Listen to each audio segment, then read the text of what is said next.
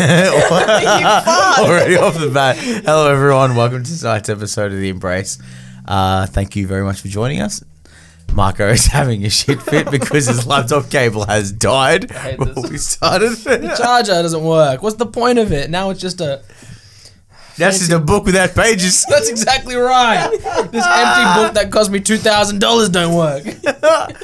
Oh, my God. Well, while Marco tries to figure out that midlife crisis, let's do a little recap. Midlife crisis, I'm 25. You're gonna live to 50, bitch. Scary. Scary. So, last episode, Peter and Xena faced the consequences of their actions in Phelan, and thus we jumped ahead 3 years as they both went about their assigned jobs and tasks. Xena helping categorize and organize new tomes and grimoires in the libraries of the Embrace. I can't talk. While Peter travelled and did what he did best.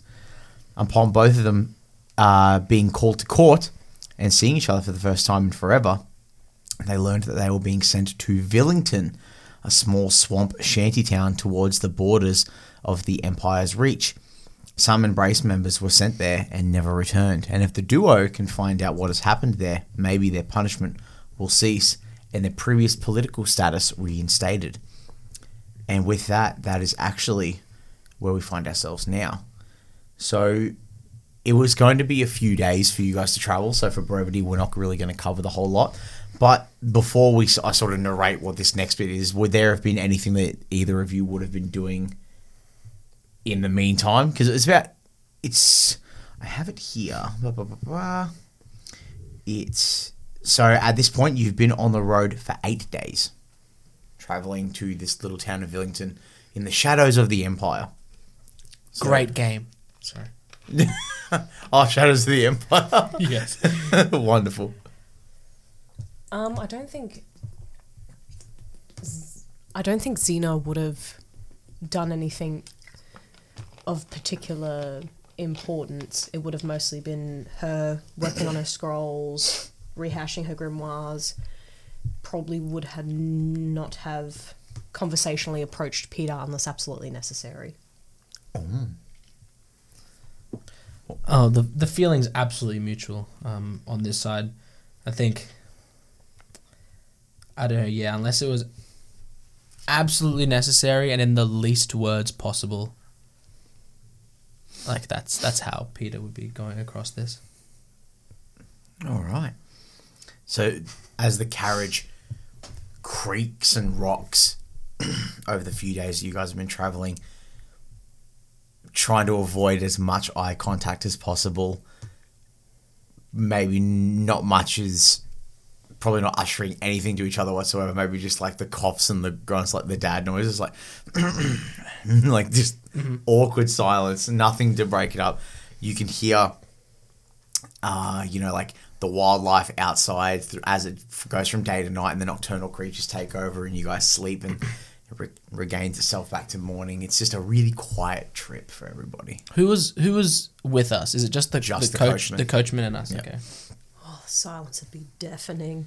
That's fine. I think like to break it up a bit, Peter would spend a while on the outside with the coachman, kind of like in between stops. When he gets out to stretch his legs, he just opts to get on top of the carriage and then on the next stop kind of just take a break from just being outside and just like go between napping inside just through boredom, Yeah. Just because what else am I going to do? I don't have grimoires and I don't read books. books just for small folk. I'm just that's not my kind of thing. I just to what, you ever just go to sleep because you're bored? Yeah. Because you're hungry, you just go to sleep. That's Peter these last couple of days. Oh man, would Xena have any reactionary response to being left by herself in the carriage? Like, does it hurt? None that Peter would have seen or heard.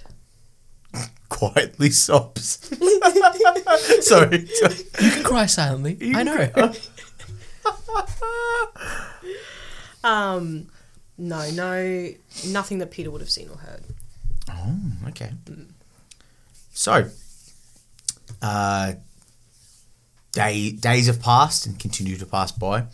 You have had the opportunity to watch landscapes flow past your windows of the carriage. There are stops here and there for the horses to rest and for yourselves to get out and stretch, and, Peter swaps being in and out of the carriage and such. So much has gone past your eyes. I feel like you guys would almost forget how much actually exists outside of the city of Eldon's Hope. Like, you guys spent so long there, and it's a huge infrastructure. So, like, going out into the sticks where, like, farmhouses and villages are so few and far between, it'd be a very jarring experience. But in the eve of the 9th day, your carriage comes to an eventual halt, and you hear the rapping on the glass as the coachman ushers for you to come out. Xena would be first out. She'd be almost bustling to get out. Yeah, scampering. Scampering for the door. As gracefully as possible. Would you say this is an unexpected stop?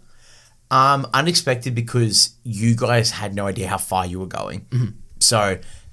Would we just assume that this was just another stop for a break, or has it been like, is it kind of like scheduled, like we would feel like it's scheduled? No, it definitely, like, there's sort of like a rudimentary time where the coachman would start and stop every day, like to sort of maintain like a good steady pace. So this one feels like this is like into like the late afternoon, nighttime ish, like.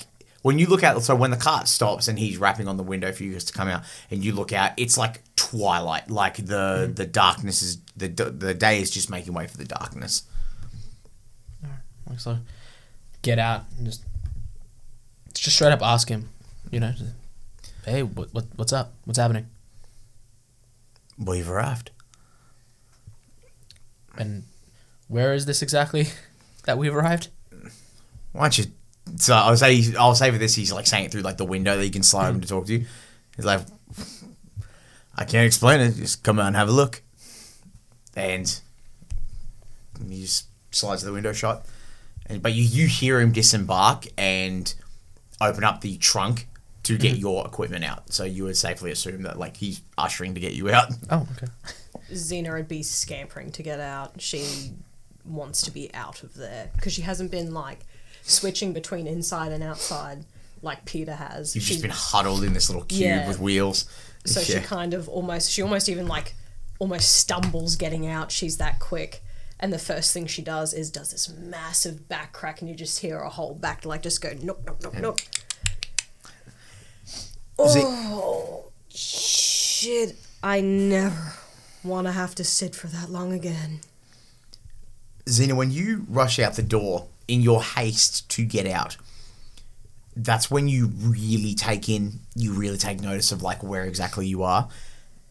So as you step out, like what immediately catches your eye is, like when you stand out into a place that's so open, your eyes naturally avert to look where the empty space is because you're trying to fill that void and fill your mind. I don't know if anyone else gets that, but like I do. No, that. I get ya. You know what I mean? You automatically look, and as you see to your left or behind you, the carriage, you start to notice just how far out in the middle of like this landmass of like the Empire's borders that you are. It's just rolling hills. Like there's the slight tip of a cresting mountain, hundreds of thousands of kilometers in the distance, and like forest and woodlands. Like you guys have like traversed a great distance, but obviously that's why you've covered so much distance is because you consistently had a routine of travel, and it was like this guy was just not fucking around. But when you turn to face forward to see where you've stopped, that's where it suddenly you start realizing what High Chancellor Sedan was talking about with Villington and like the biomes and stuff like this like weird biomes. What sits before you is this giant tree-lined marshy swamp. The base of the water sitting highly against the base of the trees, but descending a little bit into like a natural crevasse of like the land. So you guys are sitting adjacently just above the hill and looking down and seeing how it just expands out. And there's just trees everywhere. Like it's so heavy because, like marshlands grow and there's like no crown shyness in marshlands, So some of the trees grow and interlock with each other and create canopies. So it's like this huge, which now you understand why they talk about how it's such a good biome for vegetation and stuff because it was a controlled biome. Where you stand, is above it, but to make your way down, you traverse down the hill. It does seem that you would actually need to cross the water that's in there for for you guys to actually get into where Villington supposedly is. There is a small wooden plankway that juts out a couple of feet with a post on it, and upon that post sits a large iron bell simply with a sign that says ring for service. And as far as your eyes can see, the rest is just dense, swampy water, trees, and the only land being the land where you guys are, and that's it. Like, obviously, there's land that expands around it, but, like, this marshland is fucking huge. Like, it's massive. Massive marshlands. So, that's where you stand right now. Xena's gonna have, she probably doesn't have as much of a full-on gander as she would. It would kind of be like a quick sweep of the area. I'll easily say that's what you get with, like, just passive insight. Yeah. Like, you're not, at this point, it's nothing like majorly that you have to scope for. And then when she eyes the bell, she'll slowly sort of waltz over to it, and she kind of, with a wave of her fingers without touching it, she just casts a general catapult on it and just rings the bell without touching it. Cool. So, there's this bing, bing, bing, bing, as it rattles to a stop. You watch some of, like, the moss and the dust comes off it. It's obviously not been used for a little bit, but a place this naturally enraptured with, like, the natural order seems it'll grow back quite quickly. But you watch the horses or the cart get a bit rattled, and the coachman walks across carrying both your packs, and he goes, "Well, this is as far as we go." Throws them on the ground in front of you, like, does his hands, closes the door as Peter walks out. And he does turn to you, though, and he says, "Now, one of your friends in there was meant to have a sending stone for communication with us through that move. If you find it, use that to let us know, or send one of the ravens. We have ravens there as backup. They fly to and fro. Other than that, this is as far as I take you. You just have fun now." He climbs back up and just whips the horse's carriage and just goes. He has nothing more to say to you, has no reason to continue to communicate with you. So in the meantime, while you wait after ringing the bell for service, are you guys doing anything? Nope. Not at all. Just hanging tight? Putting my stuff on. Setting my pack. Making sure everything's ready. Peter, to be honest, doesn't know what we're waiting for. You know, he's just kind of sitting there waiting for, I'm assuming something, but I have no idea what ring for service means in the middle of nowhere. Fair enough. Xena probably for like a small period of time is also kind of just like standing there next to her stuff. And then she does kind of like the awkward like look around, scuffs the boot on the dirt, and then kind of looks over to Peter, sees Peter's like looking off at something else, and then looks away again, waits like another 30 seconds, looks over her shoulder at Peter again. Peter's still doing his own thing. And then after a third look over, she'll eventually just... You okay there? What? Fine. Cozy carriage. You were very silent on the trip, weren't you? Well, could say the same to you. Okay. Well, mine was by choice. I just wanted to check if yours was too. Yeah, we'll go with that. Sure. Peter's going to just disengage from the conversation and go, you said we're kind of on the top and it goes down a bit to where the marsh is? Yeah, so I'll say for you guys to wait near like the bell, you've descended a little bit of a hill and you're sort of sitting on like the plank of the planks, like the little boardwalk where the bell is kind of hanging tight to see what happens.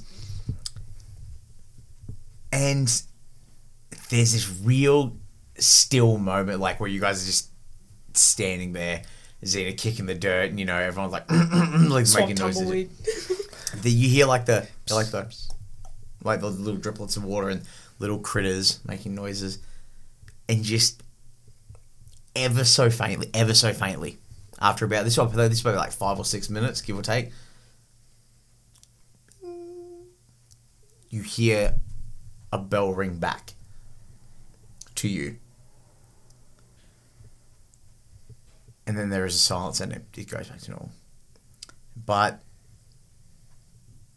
it seems like the bell is in response to yours, and someone has taken time or something has taken time to get prepped to respond to you. But in time, I'd probably say it'd be like 10, 12 minutes, give or take, maybe 13.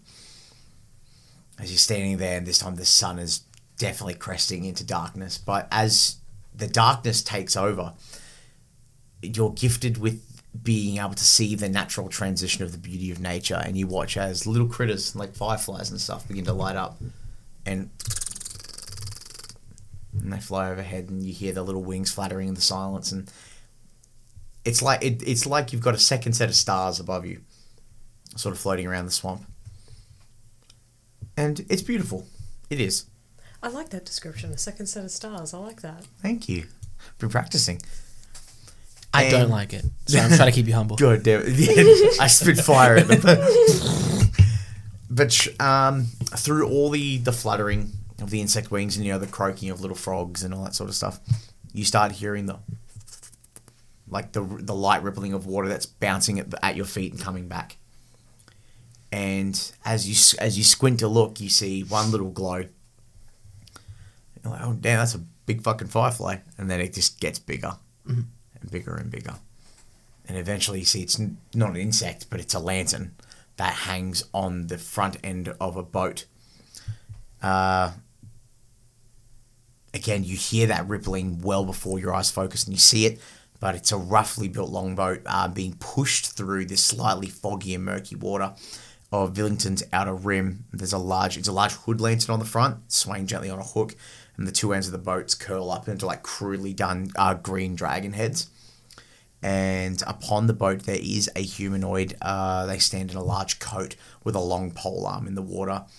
That's being used to push the boat. It's like a large leather duster with the neck up to kind of like protect from invasive insects, the mozzies, and a large brim hat as well. That's just chopped up. There's bits missing, like a huge tear out of it.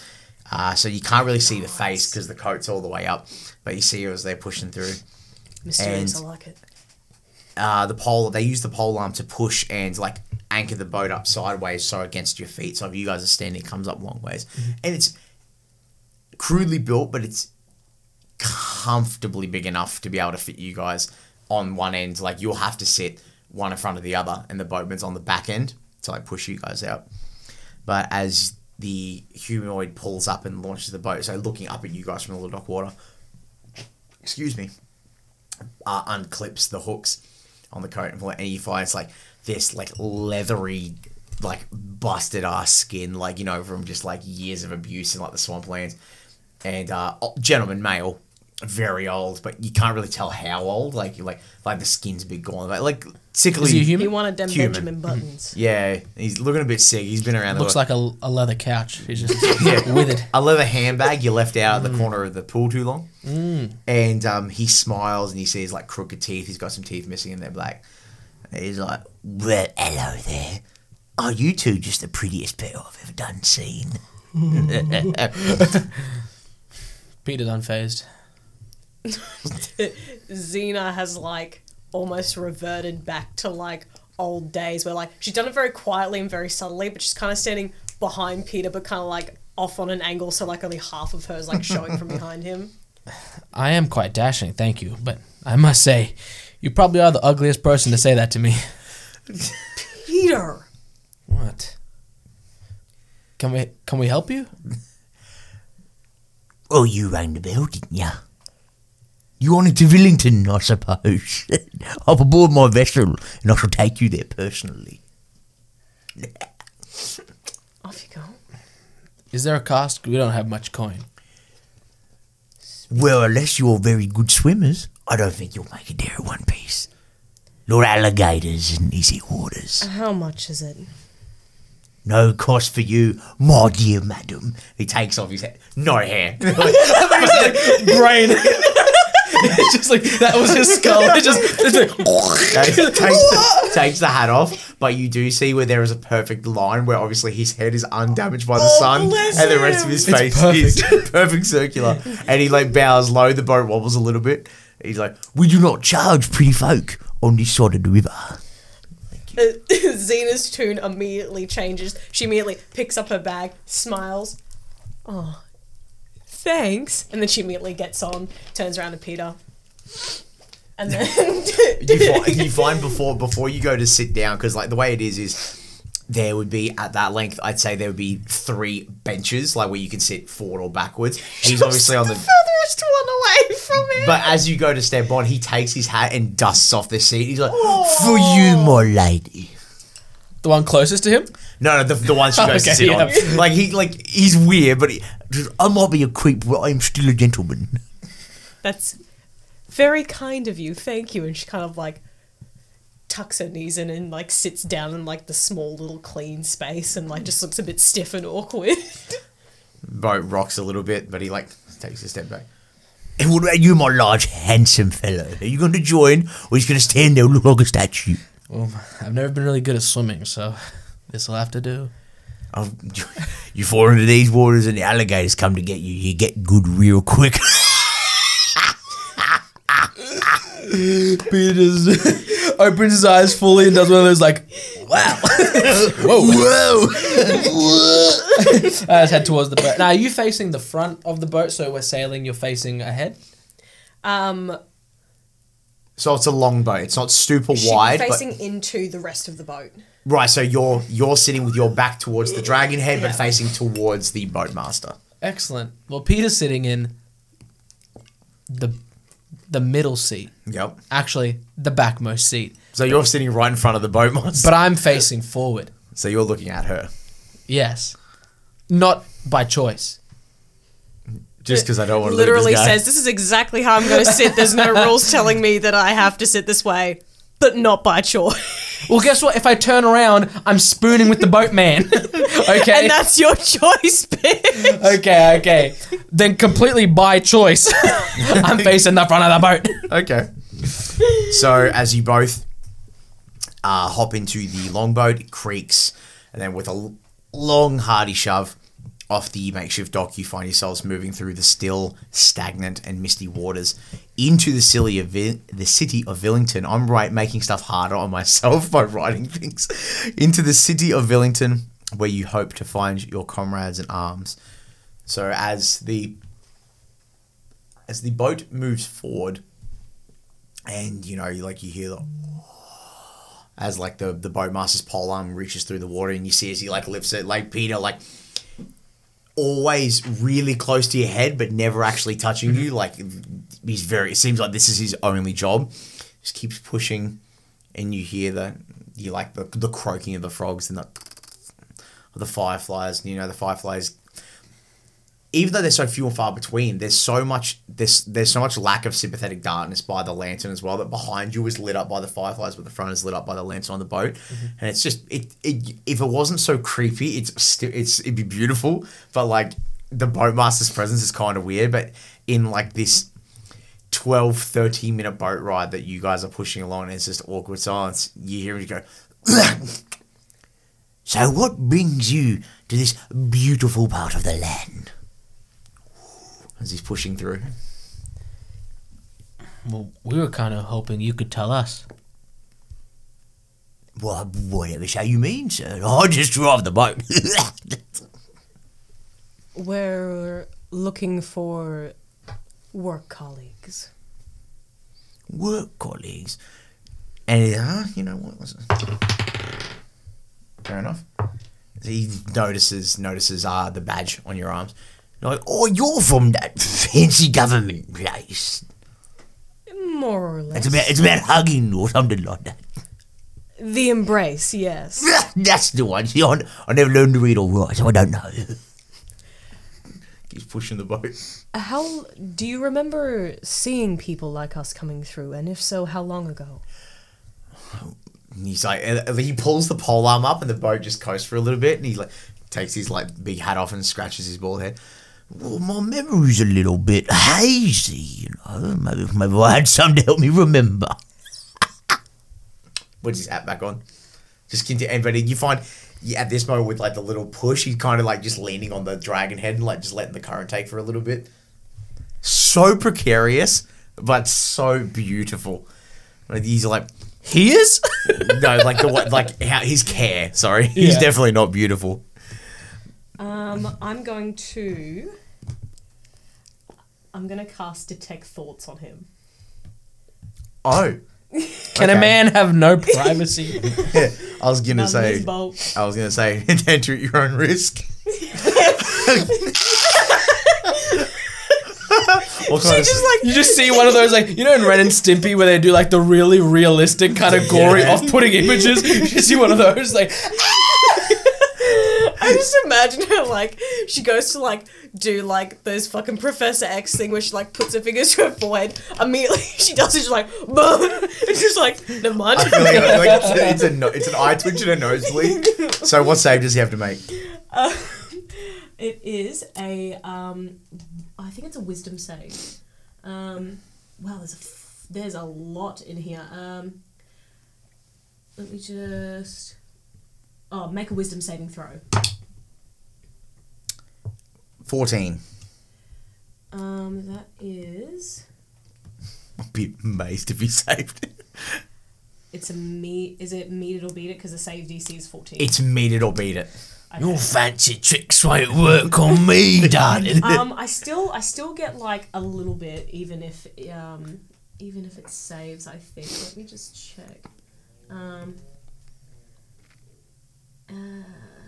You see, darling, the inner machinations of my cerebral cortex are an enigma to you. I've got mental calluses. No, you sorry. see, darling, I've set up several mental blocks in me plonker. I doubt you'll be able to make your way through this maze. I've been trying for years. Reason my first marriage broke down, really. Stop stealing my character from me. Sorry. Just steal my character from me. Sorry, so the only thing that happens with a successful save is that he knows that someone's trying to probe his mind. He's got an itch, he's got a feeling. Okay. It's probably worse. So as the bowmaster leans against like the carving of the dragon's head, with the pole arm, and you sort of like rub along your face and like try to cast a spell. Make a perception check. Make perception make perception. Yeah, make perception. Perception. 17. You notice his back stiffens up. He's like, and he shoots like a weird look and just, and then continues to. When he shoots a weird look, because every time Xena's cast that, it's always been on someone who like kind of knows the nature of magic, so they've immediately like popped off and gone, oh, someone's trying to probe my mind. She's not used to like doing it to someone and them not really knowing what the fuck's happening. So as a result, she just immediately reaches into her coin pouch, pulls out a gold coin as like a defense mechanism. Does coin help you remember?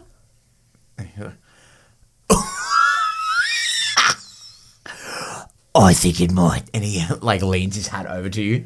And she'll like she hovers it over the hat, not just when they came in, but if you ever helped them out either. And then she drops it in the hat.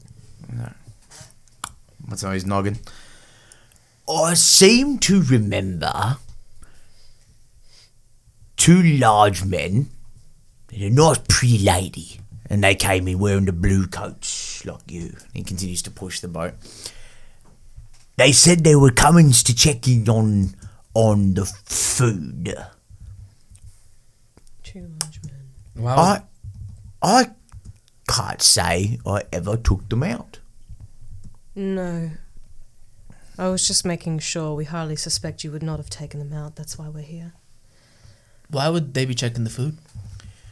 Well, I take it you've never come to our beautiful city of Villington, have you? It is a first time, yes. Well, because we are a beautiful marshland, the nature here allows for wonderful growth of beautiful fruits and vegetables. So we made deals to ship our goods to places that need it. That might have been what they were doing. Probably more trade securements. Sorry, were you talking to me or yourself? It's hard to tell sometimes. That was an honest question. Better conversation with myself anyway, so we'll keep it that way. Anyways, so 2 large men, pretty lady, and that was it. Were they all in uniform, like ours? Yeah, like the 2 larger blokes had big swords, but the lady just had books. She seemed like one of them real smart book types, you know, lots of fancy words I didn't quite understand. Does Xena know of anyone who might have been stationed out that way, especially with the more, quotation marks, book smart looking one? Would she have known of anyone that would have been posted out this way in the time frame that she suspects? Make a history check for me. I got a +9 in this, so if I fuck it, I'm a dumb shit. Dirty 20. Dirty 20. Okay, I'm just going to go double check where it is. Here we go. So you remember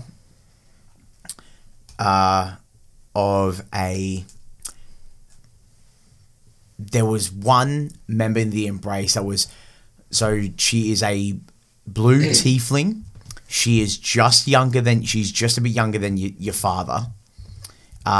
So she's, you know, because I believe tieflings, even with their infernal legacy, can only just live a little bit longer than humans, Yeah, I believe, generally. Yeah. So she's like just a little bit younger than that. So for her, she's still quite older, but she was very book smart. Yeah. Blue skin, black horns, beautiful blue hair, like a different shade of blue that grew out and she used to wear back. But she was one of the book smart ones. Her name was Saoirse.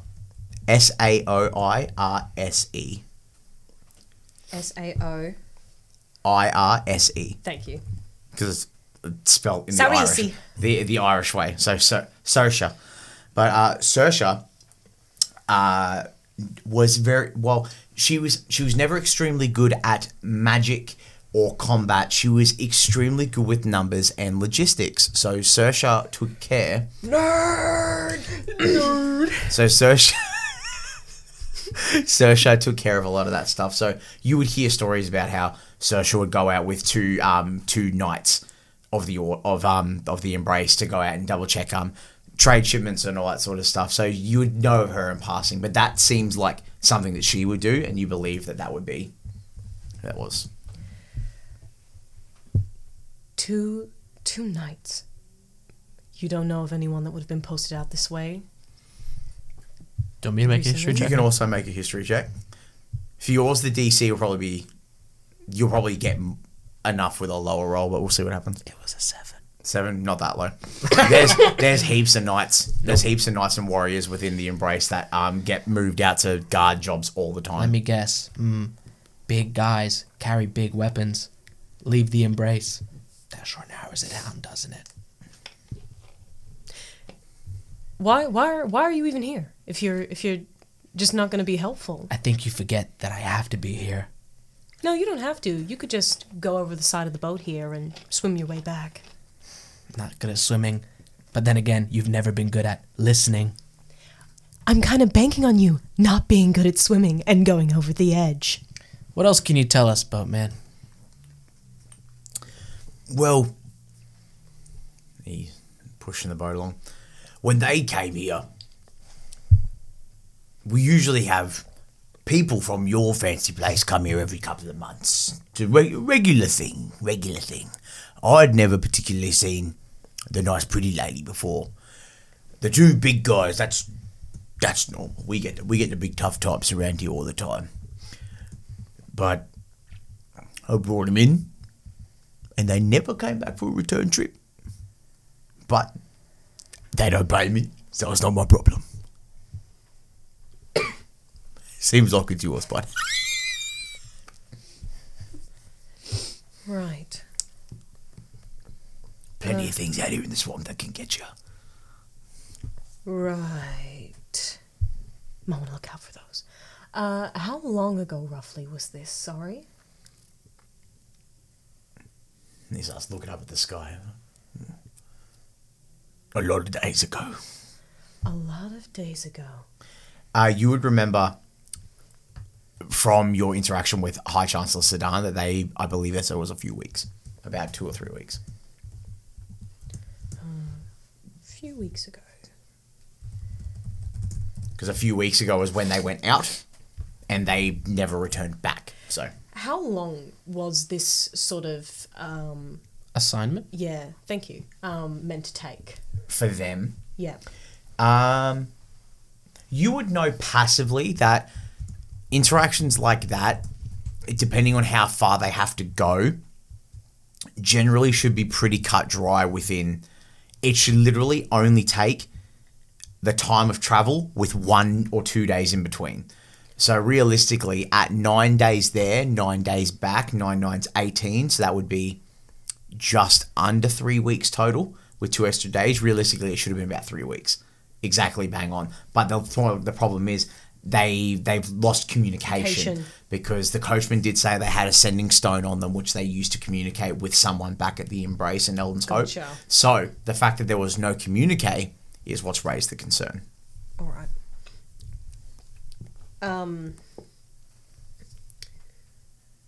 That's probably going to be the last of what Xena asks. She probably feels like she's milked this cow. Yeah, fair enough. So, as the boat continues to creak, you hear him cough up a little bit. He's like, oh, "Here we are." And as you both turn to scan the swampland, you can see is more trees and mist, and the water ripples as the pollen continues to push, and possibly some creatures under the water that you can't see making it ripple, which makes it even more terrifying. But as a couple more minutes pass, you see a faint glow growing in the distance, and a large opening presents itself as your boat passes through a gap in the trees, and you lay your eyes upon the township of Villington.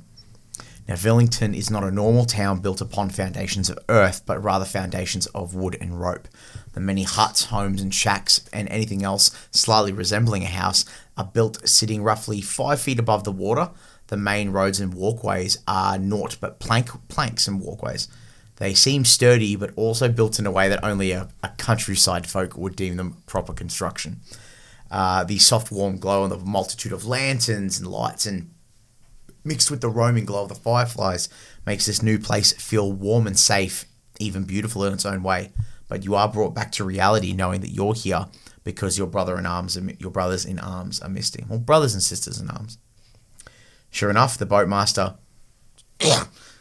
hits the boat, and it slowly, just perfectly sails in sideways and aligns it against a new walkway, which also has a bell and a post to it. DK.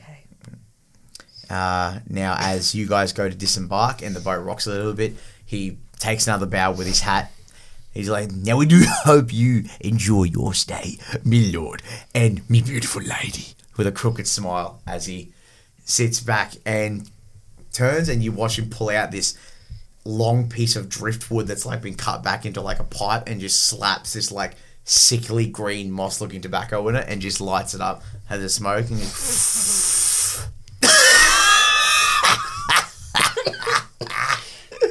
and he just continues to smoke. Jeez, that tiefling lettuce, huh? I am going to present you guys with what we have here, which is the map Put it on top of of his dice tray. Villington here. That's so cool. So, I love it. Here is where you guys have just landed. So this walkway here, there are homes scattered there, and obviously there's a bunch of other buildings that you can see, all of them being privy to whoever owns said establishment or runs said establishment. But you guys are free to roam about, ask questions, and do whatever you can to try and find out what happened to your comrades. So with the town of Villington laying before you, what do you want to do? Are we still just off the boat? Like just Yeah, you're fresh off at this point. So you're basically just walking up this long pier, and the first establishment is coming up on your right. Is the boatman still within earshot? I would say by the time you walk about 30 feet up, which is about here, he's out of earshot. If you talk quietly to each other, he won't hear I you. wanted to yell something at him quickly. Oh, go for it. Oh, I just want to be like, Bowman, is there a tavern in this town? What else is there to do when you finish work for the day? I'm going to say, which way? And Peter's going to kind of put his hands in opposite directions, pointing arrows. Just kind of finger arrows. Like posing for a satellite. So he goes, you go up to the main T intersection, take a right, it'll be the big building on your left. Thank you. You're welcome. I'm just going to give him a thumbs up and then turn around and be like, just eyes fully open. Tries to give you a thumbs up back and half the thumb's missing. Oh, you got enough. There's just like a big like cartoon-esque like bite mark out of like the side of it. Or it's just like hanging by like a thread. It's nearly thumbless Nick. I hate you both. I don't know about you, but the best people to talk to are the drunkards. They're going to have the most information, and also the tavern, the inn. They usually see the most people traveling. That's where I'm going. Not a bad start, I guess. Peter's already walking away. Xena just like, as he's already walking away, she kind of like does the like hands in the air, then they slap down on her sides, and then she just like takes her stuff and just like power walks after him. So, as you guys continue to walk, and there is a multitude of light here. Like in this biome, there is lanterns on every building. There's lanterns posted up on like random posts of the walkway. The fireflies continue to fly around, but like out on the edge of where the light stops, because obviously like they won't react. They react to light. So there's always specks of light flying around, and it's just such a wild thing to think that there was a fully fleshed out ecosystem hidden away from plain view, like, especially to you guys coming from Elden's Hope, which is such a large city. It's confronting. It's different. Like, you've only had the chance to go to small towns and, you know, cities, walled cities and castles and all that sort of stuff. So this is very different for you. But as you guys begin to walk, you hear and your feet creaking on the boards and all that sort of stuff. You hear the water ripple underneath you with quick movement, as like obviously fish and amphibious critters are scuttled away by the sound of people walking on the boardwalk. And eventually you come up to the T intersection. And as you guys move there, you see there's foot traffic there. You see a multitude of humans. You see some halflings and all that sort of stuff. And they're wearing a lot of them are wearing like your waterlogging overall. So it's one piece of material, and obviously they got the clothes underneath it. It's crudely pulled together stitch work. Like, you see stitching that is like just more is best to make it more waterproof. We stitch it more, and if we stitch it more, then the water's not going to get us. Very ramshackle. You see some walk past with straw hats, and others walking past. You see like one orc with the wooden beam across the shoulders, where you'd see like they're carrying pails of water, but it's like this weird swamp-like fish creature that's like, the body is a fish with large gills and large iridescent eyes, but there's little tiny claws on the bottom where it can obviously like drag itself along like the bottom and grab onto prey or something of the like. Terrifying. Like, yeah, we're literally in like a Cthulhu village. But you know, they walk past and all these people are looking at you like just giving you weird looks. Yes, we're the embrace. We're the embrace. No autographs. Don't mind him. He's still got about 2 years of therapy left. And as you guys are walking past and like sort of like trying to like wave people to like create this spectacle to like try and put something. Oh my god! Oh, was that not a thing? Shut your mouth! Oh, you're lucky. I'm sorry. I'll let you mulligan that one That time. was just us pretending to be like high class people, being in this fish village and being like, like out of our element. Oh, you're lucky. I'm Well, at least I was, at sorry. least. You're lucky. I'm sorry. You don't know Son. us. Snort you it, will. Reginald. It's funny. Where we're from, the road is stone and the houses are wood. Anyway, Shit. so as you make it to the T intersection up the end, this is where you get to look out into the large middle section where there is no shacks or anything built. But what you do spot, now this map is not 100% accurate because obviously I can't populate the whole thing, but it is just a multitude of large plants on long stems growing in this perfect. So it seems like where a lot of people grow the produce and they pick from is here in the middle, and every section is different.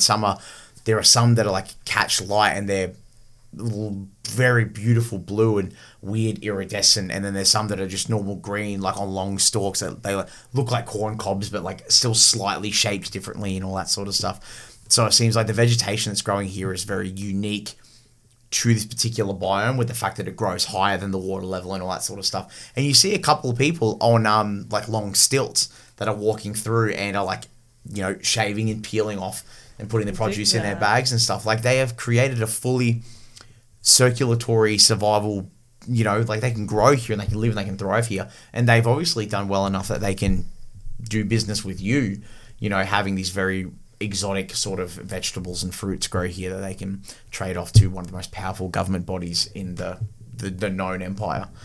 And as you guys progress to Peter leading where the tavern was said to be from the boatmaster, you see it is a large like log building. The roof is different colors and shades of moss and leaves and stuff that have been tied down to like naturally let the water run off, and it's just large timber slabs. Like there's a hardy building. It's definitely not an inn. It's one level, but it's big, so a lot of people obviously go to drink there.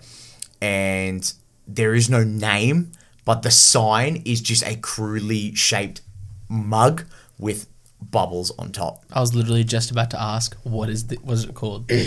There is no name here. It is just, it's the one tavern, and it seems. Damn, and I'm sad. Just a picture, tavern. just the picture of the beer mug on it. No, that's free real estate. It's free real estate. You get to name the tavern. Send us in your best floating creek city, swamp city tavern names, and we'll edit the best one in post. Wow, I can't believe it's the tavern. I've heard so much about the tavern. I hate you.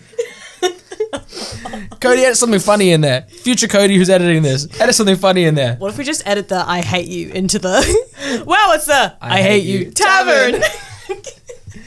Wow, I can't believe it's the famous tavern. That'd be good. Anyway, as you approach, you see a multitude. The Mossy Mistress. That's actually... Welcome to the Mossy Mistress, where the ale is cheap and the women are cheaper.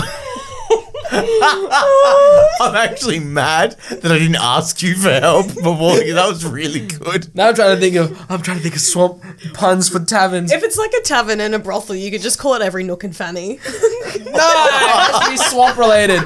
Anyway, welcome to the swampy crab. This is the real leaky bottom here. I can't even be mad about it. Anyway, welcome to the only tavern where the floors are wetter than what's beneath them. What the fuck? I've said anyway 3 times. Marco heard himself in his confusion. We're not moving past this. What do you mean? What do you mean it's built on top of a swamp? So the floor is wetter than what's below it. It's like a given. It's just the gift that keeps on giving, isn't it? Anyways. So, as you move towards the door, you find that it is just swinging saloon style doors. There's not really a proper door lock mechanism here. And you watch a couple of like one human, one half orc in, one halfling walk in. And sort of just the start of a bad joke. Start of a bad joke. The immovable rod.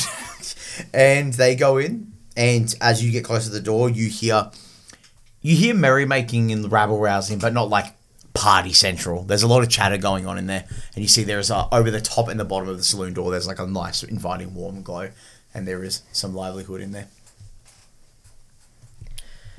Peter goes straight to the barkeep, or whoever's at the bar. So you push straight through the door. Yep.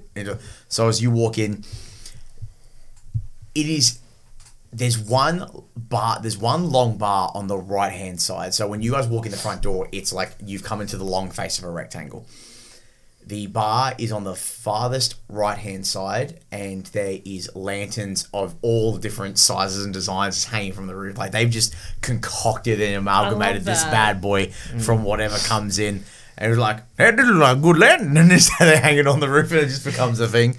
And there's misshapen tables, chairs, stools, all different shapes, because, there's a multitude of people in here. Lots of humans, halflings, orcs. It's just a wild thing.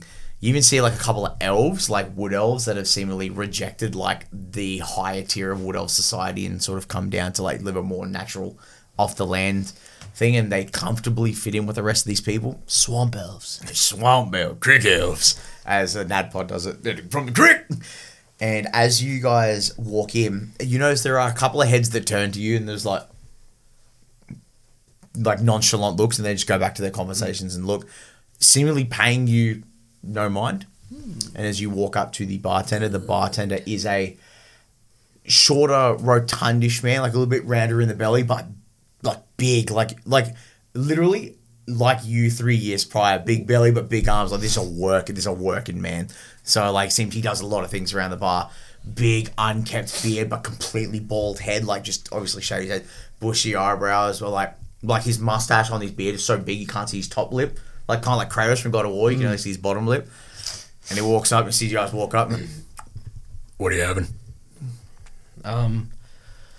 One ale, please. And can I just say what a lovely establishment this is? What's it called?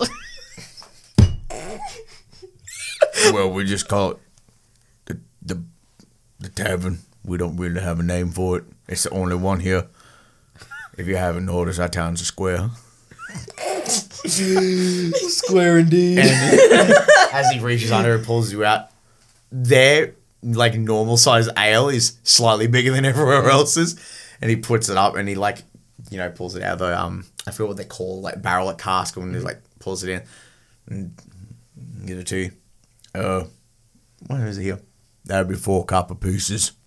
I'll slide him over 4 copper pieces. Love it. Easily. Xena just Thank gave you, sir. a boatman 1 whole gold before. Just because you broke, bitch, doesn't mean I am. Cuts back to the bowmaster. He's like chewing on the gold. He's putting it on a fishing hook. He's trying to fish with it. I'm gonna catch me so many fish. Anyway, Peter's not gonna. He's a big man. Like, he equals you, like, as size. Think Armstrong and the butcher's butcher man husband combined? from Alchemist, where they meet each other and their muscles flex each other. That's the idea that I have. I'm not gonna drink my drink, but I was kind of gonna hold it. Make you look the part. Peter has no intention of drinking this beer, or this ale rather. Say, do you get many travelers around here?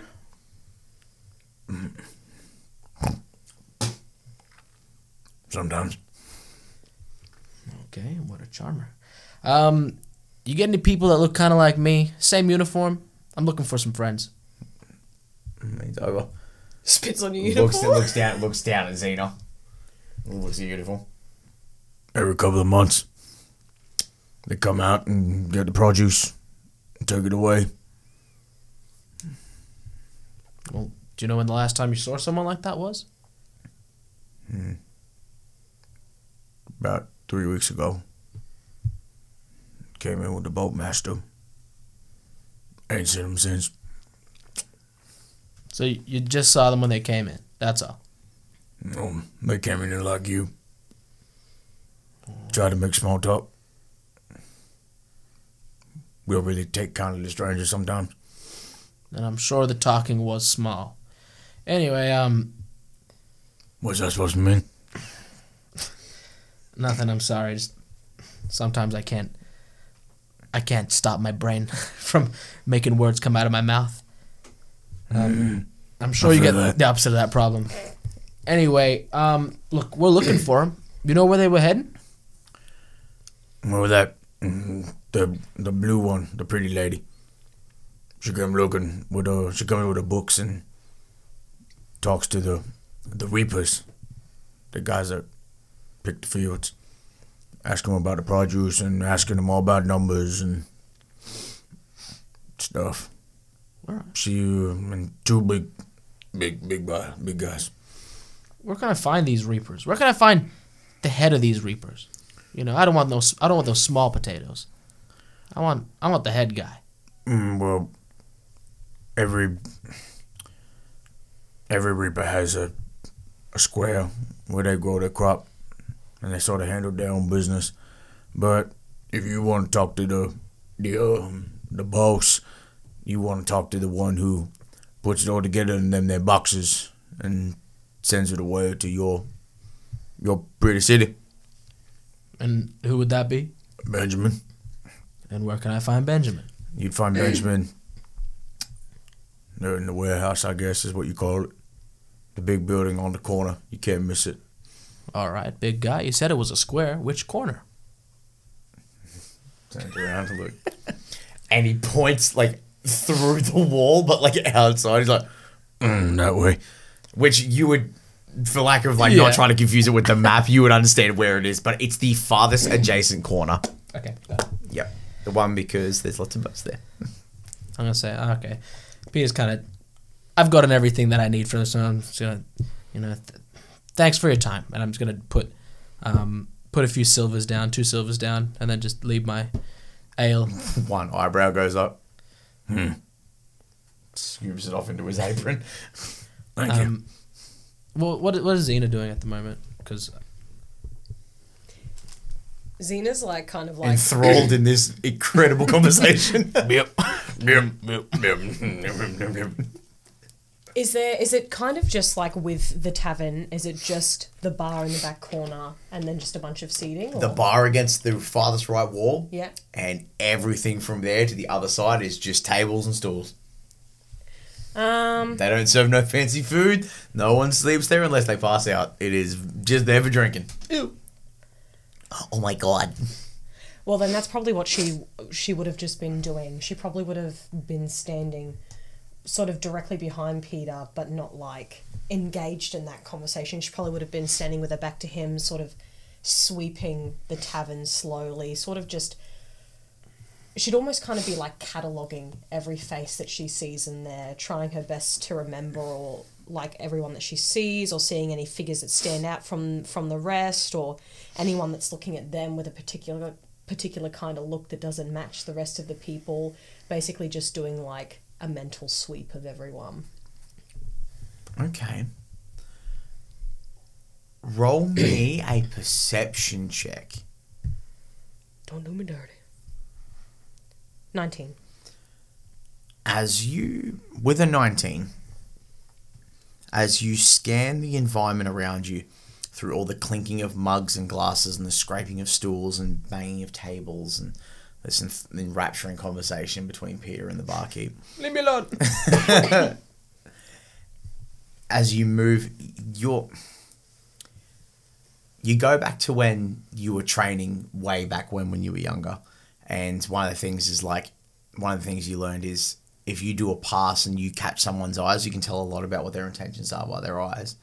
And as you look, you almost miss it. But you see this young gentleman, can't be any older than you, maybe a bit younger, real haggard face. He wears like a little, bit of cloth, like a fisherman's beanie. And he's got a mug and he's looking towards you, and you catch that for a split second. Let's go. You know what? Let's just see. No. He catches your eyes and then begins to look a bit frightened. And then you see him quickly down his drink, put the mug down, and he says goodbye. You can't hear it, but you see him word goodbye to the people he's at the table. And he gets up and he begins to limp away. And as he begins to limp away, you notice that from his left thigh down is completely prosthetic. He has no actual leg there. It's made of like wood and metal and all crafted together, but he tries to limp with a purpose and tries to get out of there. As soon as he starts to say his goodbyes, Xena would kind of almost be standing like in an elbow's distance behind Peter. She'll just kind of casually, not like a full-on dig, but she'll give him like a swift but gentle elbow into his back and then start walking forward immediately to pursue him. Not in a rush, but she's walking with purpose. So Peter, you feel the light in your lower ribs as you see Xena's back to you as she begins to charge out the door. You can't see who she's following because by this point the young gentleman has made his way out the door. But you see she's going with spring in her step. Peter's gonna roll his eyes and Audible eye roll. audible, and unfortunately follow her out. So as you guys both walk out, and Peter taking long strides, like you walk out, and when you make it out into the street, so this young gentleman starts moving this way, and he's moving up the boardwalk, and you see like this young gentleman with the artificial leg, and he is trying to power as quickly as he can, but Xena just ends up keeping pace with him, and Xena eventually, as you have to break into a little bit of a light jog to catch him because he's booking it. Yeah. But as you get closer, you hear him like he's like, and he's like trying to move harder, and you're just on top of him. What do you do? Can I see what his prosthetic's made out of? Wood and metal. So there's wood, there's metal in the joints, and there's wood made at the base thing. And he's got it's obviously like some leather, like hide, which is there's a belt strap. Xena casts Nest of Termites on his leg. No, I'm not that crude. She'll just like very swiftly just come up the side of him and just like cut him off. It'll be like a swift little turn, and she'll just be standing right in front of him. Hey, look, lady, I don't want no trouble. Why are you walking away like there is trouble then? Peter's gonna be directly behind him. Just like overbearing. Yeah, embrace sandwich. Run a train. Hey, bud. Look, man, I don't know nothing. I don't know nothing about you people. Like, please don't hurt me. We didn't ask. No, you did not. Look. You're bad at this whole secrets thing, ain't you? Come on, man, I got a wooden leg. Cut me some slack. That is quite a nice prosthetic you have. Wood and metal. Oh, no. Does it seize up often? And then she kind of like looks at it, and you see her like tilt her head, and as she like squints her eyes a bit, and you see a bit of like this like blue glaze come over them. Like the sheen? Yeah. And she'll cast like a more controlled version of Frostbite, as she kind of like looks, yeah, I'll let you do like that. A condensed version of I'll it. let you do Freeze his poor prosthetic leg. As she like looks at the joint of his leg, and just it sort of like starts to like there's some condensation, and then that starts to freeze up. And there's definitely like muggy condensation in there too. Like there's moisture in the air everywhere here. And she just kind of like uses that as an anchor point, as she's kind of like, she's almost got this kind of like half smirk on her face as she kind of looks at it, and then it, like little snowflakes, they start to spread across the metal, and it just seizes up his joint. So as you look at his leg, and he's looking at you, and he looks at his leg, and he watches the frost, he's like starts freezing, he's like and he starts hitting it, like trying to punch it, like to like break the snow off, as you do, like, with like boats and stuff, you like hit it to knock the wood off, and you hear there's a crack as like one of the partial parts of the joint begins to break, and he starts to wobble a little bit. Peter, he falls into you a little bit. He's like, please, lady, I don't know nothing. Please don't take my leg. I need to work, please. I'm not gonna take your leg, but I just want to know why you're in such a hurry. Or do we want to see how the flesh leg freezes? Please don't. Okay, let's look. I got a small shack. It's like literally like 40 feet. Let's just, can we please just, we'll go to my house. We'll sit down. We'll talk this out, please. Please, I'm not gonna be able to go any further with my leg. I wonder if would she be able to undo that, or like? I'd say you can dismiss it, but like you can't dismiss the breakage. Like the breakage is his fault. Yeah. If you'd allow that, she'll dismiss the froth. His fault in like in the way of like if you lock someone in a room and they had to break a window to get out because you're gonna kill him. But he put his fist through the glass. That's why he got cut. It's his fault. It's like Jigsaw in the Saw movies being like, I never killed anybody. They killed themselves. Like, yeah. Please continue. Cut your leg off. I never cut his leg off, officer. I want to play a game. Anyway, But yeah, she'll Metal prosthetic. she'll dismiss the frost on the joint. and you watch as it just goes and just disappears. Like, oh, thank you.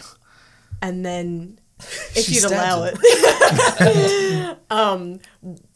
it, her like face kind of calms down a bit, and then like as her head's like tilted to the one side, she snaps it to the other and casts mending like on his Prosthetic. yeah, she like kind of like reaches out, touches it, neck snaps to the other side, and as it does like the cracking motion, his prosthetic snaps back and fixes itself. Yeah, you watch as like the two like misaligned parts of the wood just go, and all the little chips, and go back, and it heals back together. And he's like looking at it and like lifts to like let the legs swing. Huh. That's pretty cool. Not bad. Thank you. Walk. I'll try. And he gets up, and with a little bit of a limp again, you guys move down the walkway into his little hut. Now, his little shack sort of mends in with a lot of the ones here, but it's little tiny. As you walk in the door, it's single room, cot on the one side, small desk and stuff, a little area where it has food provided. Like, it's very studio apartment, but like he's got the bare bones to survive. Like, this is obviously a young fella that's come into work, and that's all he has. And you guys come in, but he does have some chairs laying, like 2 chairs at the table, and he walks over and pulls them out, and he's like, please take a seat. And he moves over on the bed.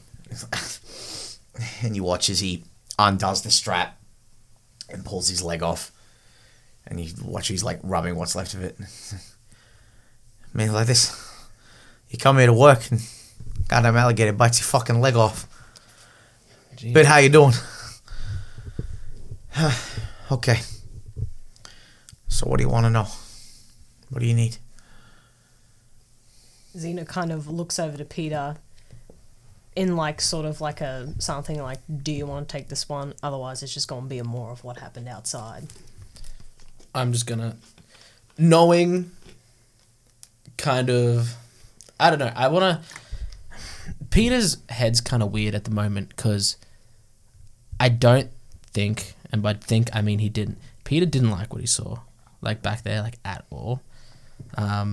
Like he was kind of like almost like disgusted by it. Like that's one, never been anything that we've done, and two, especially never been anything that she's done, which is like, it's kind of like horrific what she just did. That was grotesque. Like Culture shock. culture shock. Yeah, like you were like cumin, paprika, and I'm like, what are these flavors? No, that's not culture shock, you weirdo. You don't know what culture shock means.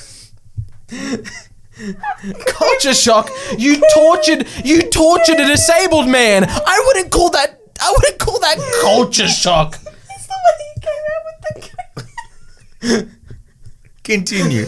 Anyway, I'm just gonna pull up a chair, kind of just like in front of him, spin it around and just sit on it backwards. He's just kind of gonna look at him and just say, why don't look? It seemed like you had something in mind when you were running away. Maybe something you were wanting to tell us or wanting to share with us. Why don't we just start with that? Or we can just start from the start. Make a persuasion check with advantage. Because I'm such a nice guy. This is just to see how well this conversation is going to instigate. 24. That's beautiful. Hell yeah, brother. The other one was an 18. Nice. So as he sits there, you see him visibly relax a little bit more. You're like, oh, okay. Well, we get your peoples out here every couple of months to pick up, the produce and the fruits and the vegetables and all that sort of stuff. And I saw that blue lady that she was really nice. She was really nice to me, and she was, she's good to us people, and she's really good with the numbers and the books. And she would speak to Benjamin, who runs the stock room, the warehouse where we keep all our stuff, waiting for your guys to come get it. And usually they're here for 1, 2, maybe 3 days tops, if they're overseeing some stuff. But she went to go speak to Benjamin about some numbers not adding up, and then we didn't see her on the fourth day when they were due to leave. And those two big motherfuckers were there, and they went to the stock room as well. And now, did they go at the same time? Did they go in with her? no, they went later. She went by herself. A lady, as pretty as she was, she demanded respect. You know what I mean? She was a nice lady, and she went, and then she didn't come back. And those two big guys went with their swords and stuff, and everyone was talking, and they didn't come back either. And when I saw you two walk in with the same symbols, I got a bit worried, because all of us Reapers, we all work under Benjamin. Well, Benjamin's not really our boss, but he runs all the books and the numbers, and if something doesn't add up, we have to deal with him. And I saw that, and I got scared, and I just didn't want to be a part of it, so I tried to move as fast as I could. Tell me a bit more about Benjamin. What does he look like? What's he about? Benjamin's been here for years, and he was, he's a human as well, not really good with magic, loves to fucking fight though. Like, if you get out of line, Benjamin will fucking smack you back in line. But he runs all the trade out, makes sure everything's accounted for, and he's just big dude, scruffy hair, built like a fucking ox. And he's been doing this for a while, but he was tough but fair, but now he's just getting mad. What is there to be mad about? I don't know. He's been real kind of touchy the last few months. Like, I don't know what it is. Like, we're entitled to a certain cut of what we reap for our growth. You know what I mean? Like, we have to eat, and the swamp, like the city and the town, like provides much fish and meat for us to just fish out of the water, and we never run out. The ecosystem balances itself, and and you learn a lot about that coming here to work. Sometimes you learn a bit too hard, and he like rubs the stump of his leg. But the last few months he's been giving us more. Like it's like some sort of bonus, saying that we work too hard and then we get more, and it's just. That's a bad thing? Or a weird thing? Well, we make enough to, we're not a society, we're not a town here built on money. We're built on the sweat of your brow, and the trading favors with your fellow neighbor, and we work together to make this city, or this town rather. We make do with each other. Us being able to give these fruits and vegetables to your people was just an extra bonus. Out of that, they just give us better tools. They give us better weapons, to fight off, the critters. Where do you think Benjamin was getting this extra money from? Well, it's not money, you see. It's food. The vegetables. Instead of us delivering 8 crates of food per reaping square, we would deliver the 8, but he'd give us back 2. Saying something about how the pigs are full enough. You know, real propaganda shit. Like I moved away from the city when I was young to work here to get away from that sort of stuff, and it seems like it's kind of getting tied up about it. You know what I mean? But you can't bring it up to him because he'll kick the shit out of you. Do you know where Benjamin is right now, or? Well, Benjamin has his own little shack right next to the warehouse. So, you know, like that's his job. That's all he does. He might go to the tavern once every couple of days and have a few drinks, but that's about it. Benjamin wasn't there tonight at the tavern? No. And he'll assumingly be there tomorrow? At the warehouse? warehouse? Yeah. Okay.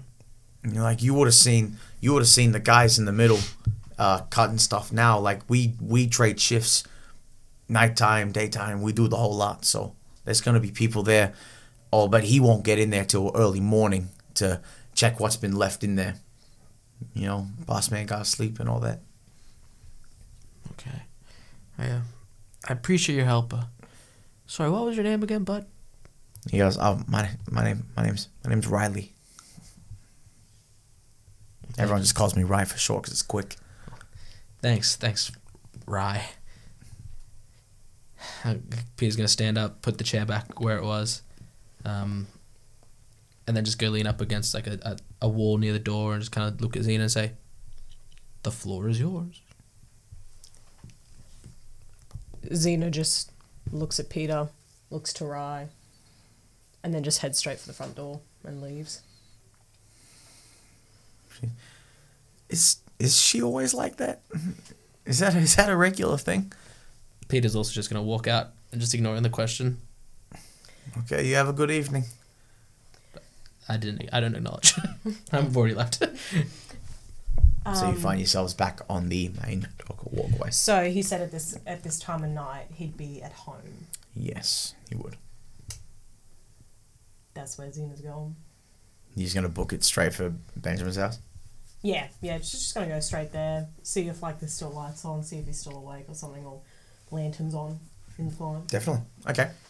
So, a good couple of minutes pass. So I say, at the way they travel, it'd probably be like a solid like 15 minutes. Like it's a big shanty town, and eventually the large building that they're talking about comes into view, and you can see like it is the tallest. It is the tallest, and it is the biggest. This is the warehouse, right? This is the warehouse, right?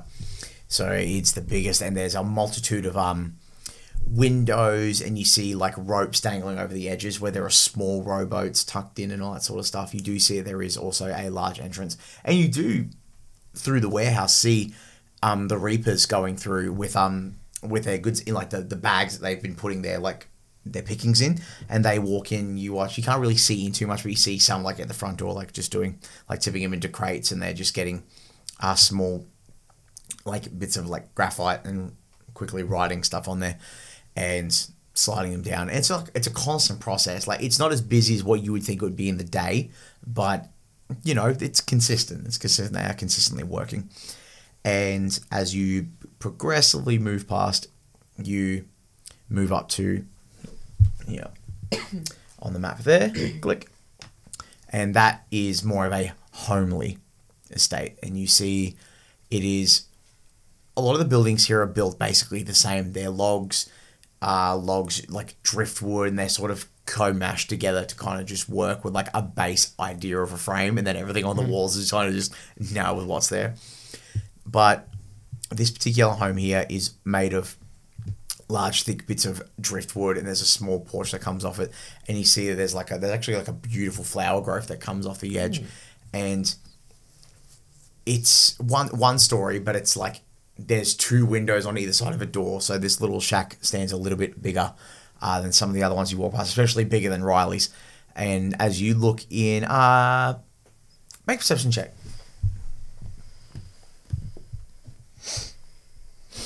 Only a 16. Only. 8. Xena, you notice it first as you guys kind of like you kind of do that thing where it's like you walk past, but like kind of scope it like you're just walking, but you're not really like investigating it right now. And you just kind of peer through. And you notice like while the two windows are dark at first glance, there is a light glow of lantern light that just moves past the back through the window. So there's a bit of lantern movement. Bit of light movement. Yeah, middle light movement. Not light in the essence of weight. Light is in the essence of being able to see. Like that. Xena's gonna like sort of like as she's like walking past trying to do a casual look, she'll probably kind of like come to a halt like maybe here. In between Benjamin's house, then the next one. Yeah. Yeah. And she'll turn to Peter. We can just follow it up now. Look, I think we can do things a little bit more civilly. Okay? I don't think we should go in guns blazing when we don't know the full story of what happened and just question this man, scare this man. I think there's easier or better ways to get this done. You mean slower and more useless ways? What's the point? What's the difference? What's the difference between right now and 8 hours from now when the sun is up and his guard is down because he'll be working? Right now, he's in his house, alone. If we just go in there guns blazing, who knows what he's going to do? For starters, we're not going to be going in guns blazing. There's a door. We can knock on it. Secondly, do you not understand the conception of what people missing probably means? We might be on a clock, and we don't even know it. If the clock is already counting up this high, I don't think there's a difference. If someone's been missing for this long, I doubt it's a missing person that's going to be found. I think it's more of a missing body waiting to be found. I don't think there's a difference. Well, if we wait 8 hours, it could very well be the difference of a missing person and a missing body. Well, then please, show me how well you're going to handle this situation. Show me how well you're going to just go waltzing into this man's house unannounced in the same uniforms as the people who are missing when he's our only lead to the people who are missing. Please, show me how perfectly you strategized this and planned ahead of this and thought of every single variable. I'm sure you read lots of books on this situation. I'm sure there's plenty of examples. So please, pick one of your examples and go through it. As soon as Peter says, please show me how it's done, at first Xena was kind of just standing there with a deadpan look on her face, and as soon as he says, show me how it's done, you just see the slightest tug on the corner of her lips, like you've just given her full permission to just do it however the fuck she wants. And so she does. She just walks up to his front door and... Peter's right beside her. Begrudgingly. There is a stillness. There's a stillness in the air as you just do the unthinkable and just knock on a man's door at like 8 o'clock at night. And you know, this is bedtime. What a pussy. Oh my god. He's a farmman. He's a working class man. That's right. You think... And make a perception check for me. You both can make a perception check for me. If he runs, his house is going up in flames. 18. Oh, 9. I think we swapped our last rolls. I'm like there by the door like, yep, all seems in order here. And Peter just who got X-ray what? vision through the... 18, sorry. Okay. Peter, you definitely hear it first, but you hear the ever just obvious sound of the tip of a weapon being pulled off the floor, and then you hear and the door opens like a marginal crack, and this gruff-looking dude, like short beard, scruffy top hair, slightly like wonky left eye because there's like a large gash going down his face. Looks like he's been in some strife, and he's built. Like he's built. Old, like probably in his 40s, but he's built. And he looks and he's like, What the hell you want? Peter's gonna step in front of Xena, brushing her out of the way. I am so sorry to disturb you. It's been a long trip with a creepy boatman. It's been a long day to say the least. Look, we're from the Embrace, if you can see. He points to his little shoulder patch. We're just looking for some friends who have been through here recently. Wondering if you can help out or not. I know who you are. Excellent. Then this was going to be a really quick chat. You mind helping out? Listen here, partner. I'm tired. It's late. You got exactly 10 seconds to get off my property. And you can see me during work hours. Look, this is my work hours, you see, so we're not really going to find a good time. This is the best time. Just a simple, have you seen him recently? I saw them when they came in. I didn't see them when they went out. And when was that? Exactly. 6 seconds. You didn't answer my question. 4 seconds. I hope you can count quick. The blue one asked me questions about the boxes. I told her the answers, and I told her to go fuck herself. Now you get the fuck off my property, and you come see me during business hours. I'm assuming you know what the big fucking building is, you big fucking idiot. Thank you for your time. Peter's going to turn around, just look Xena in the eyes, and then just walk off. And I cast magic missile.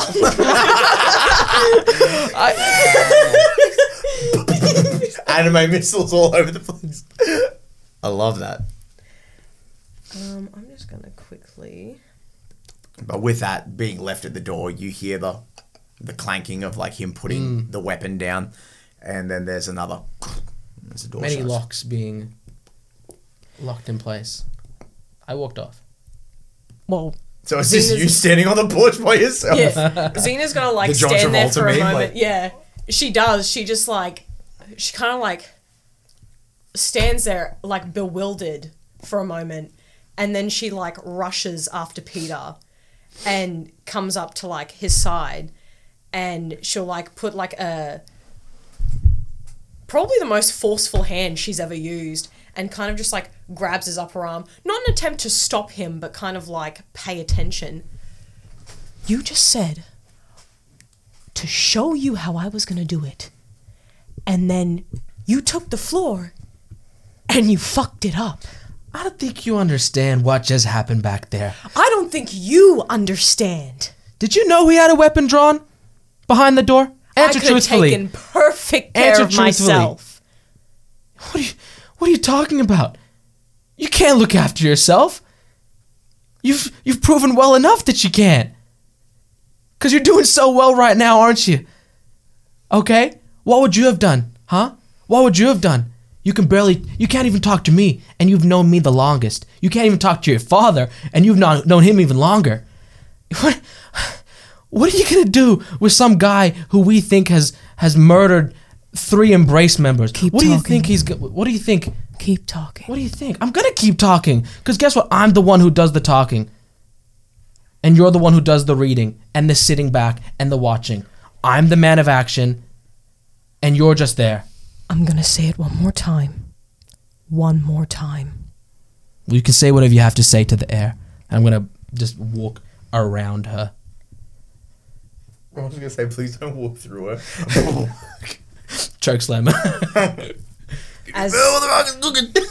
As he's like walking away, her hand like hovers above her book, and she reaches out her arm, and her like fingers are just, they're like tensing and they're struggling, and she wants to just do what she does best so bad on him, but it's Peter and his back's turned. Can I roll anything, or to see if I knew that what she was doing? How would you? We did an episode about that.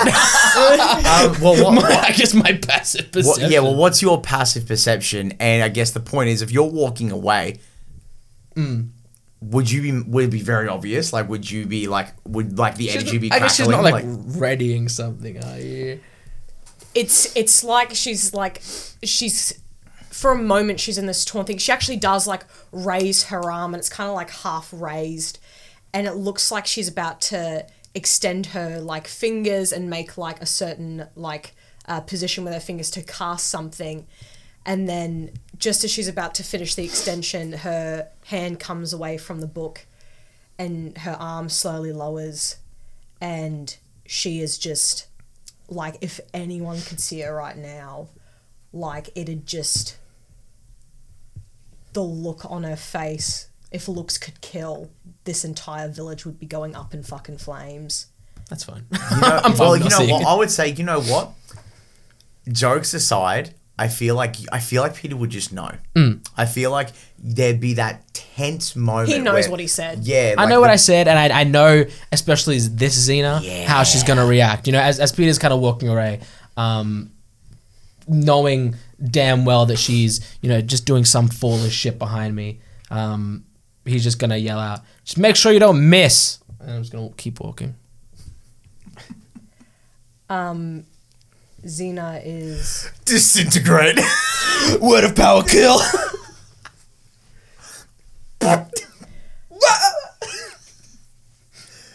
probably Endgame snap fades away to dust. I don't feel so good. Stop it. she's probably only got a few left of these in her, but Oh she is I'm gonna gonna check my stats. no. She's going to abstain. She's going to reel in that feral feeling that's inside of her right now, only just, and she's just gonna spin on her heel, and she's gonna find her own place to stay at. Okay. Because that's definitely a thing. You guys were not left with any foreword on where your lodgings are, but with the way the town is designed, it's not very hard. You are able to. I'll say for this, for like the sake of time, you go back to the tavern and you inquire with the barkeep about where to go, and he says that there's a multitude of small, like, singular shacks like Riley's that you can rent, which are more adjacent to this side where a lot of the buildings stack up, and these ones are built in, like, some of them are multi-story, so these ones are built a little bit better, and they have staircases, so it's like if you're on the second level, you can take a staircase and go straight to the top, like a staircase, but it's like a bunch of wood, and you have a singular room that you can go.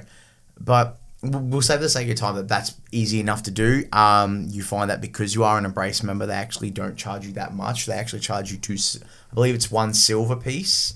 How's it go for gold again? 10 silver pieces is 1 gold piece. Yeah. Is what it is. Yeah. So I think what they would do is they would charge you 5 silver pieces to make it half. They don't charge you as much because, you know, these people are kind of intimidated. I'm only in by the Embrace for the tax write-offs. the tax write-offs. Claim it all.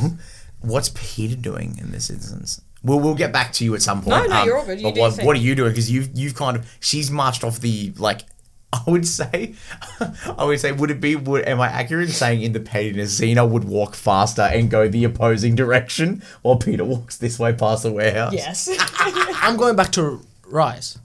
So you would continue back this way because that's the path that you know.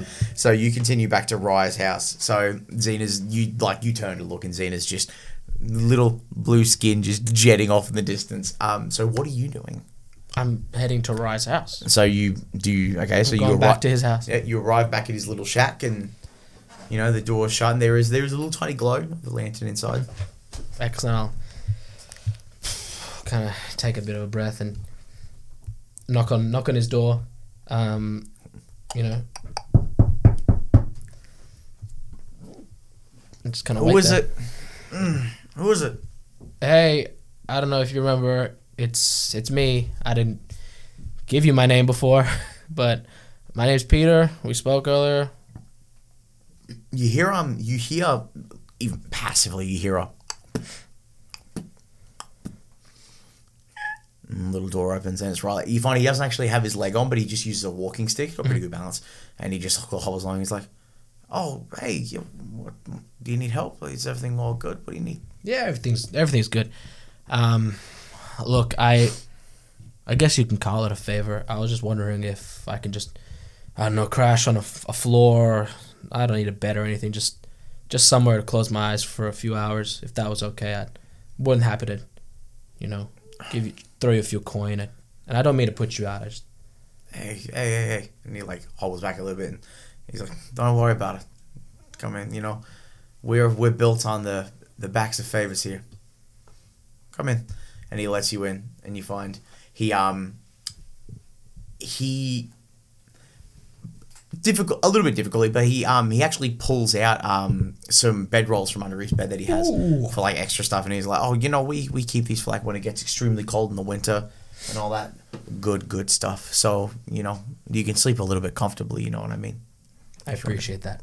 Thank you. Where's the friend, the blue lady? Oh, she had some work to do, and if we're sharing one place, she likes to have the light on while she reads. I like the lights off while I sleep. It's just complicated, how things are. Oh yeah, my mom used to do that. She used to have always reading books and writing stuff, so the candle would be on. I get that. That's cool. Yeah. Did you want something to drink? Did you want something to eat? Peter just thinking, transporting his brain to his stomach, and just that like it sounds like it's like a bunch, like a bag of guts just like rolling on itself, and he's just like, if it wouldn't be too much to ask, I'd really appreciate it. Hey buddy, not at all. And in a couple of minutes you find, what, for like this young fella that's had tragedy strike him with losing his leg, and like you say, he's young, he's like just younger than Xena, so like he's just into his 20s.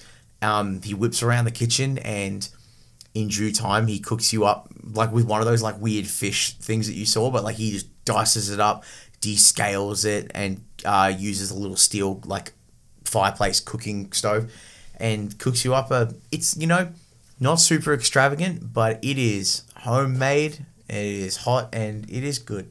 Can I roll to see how much I enjoy it? If you want.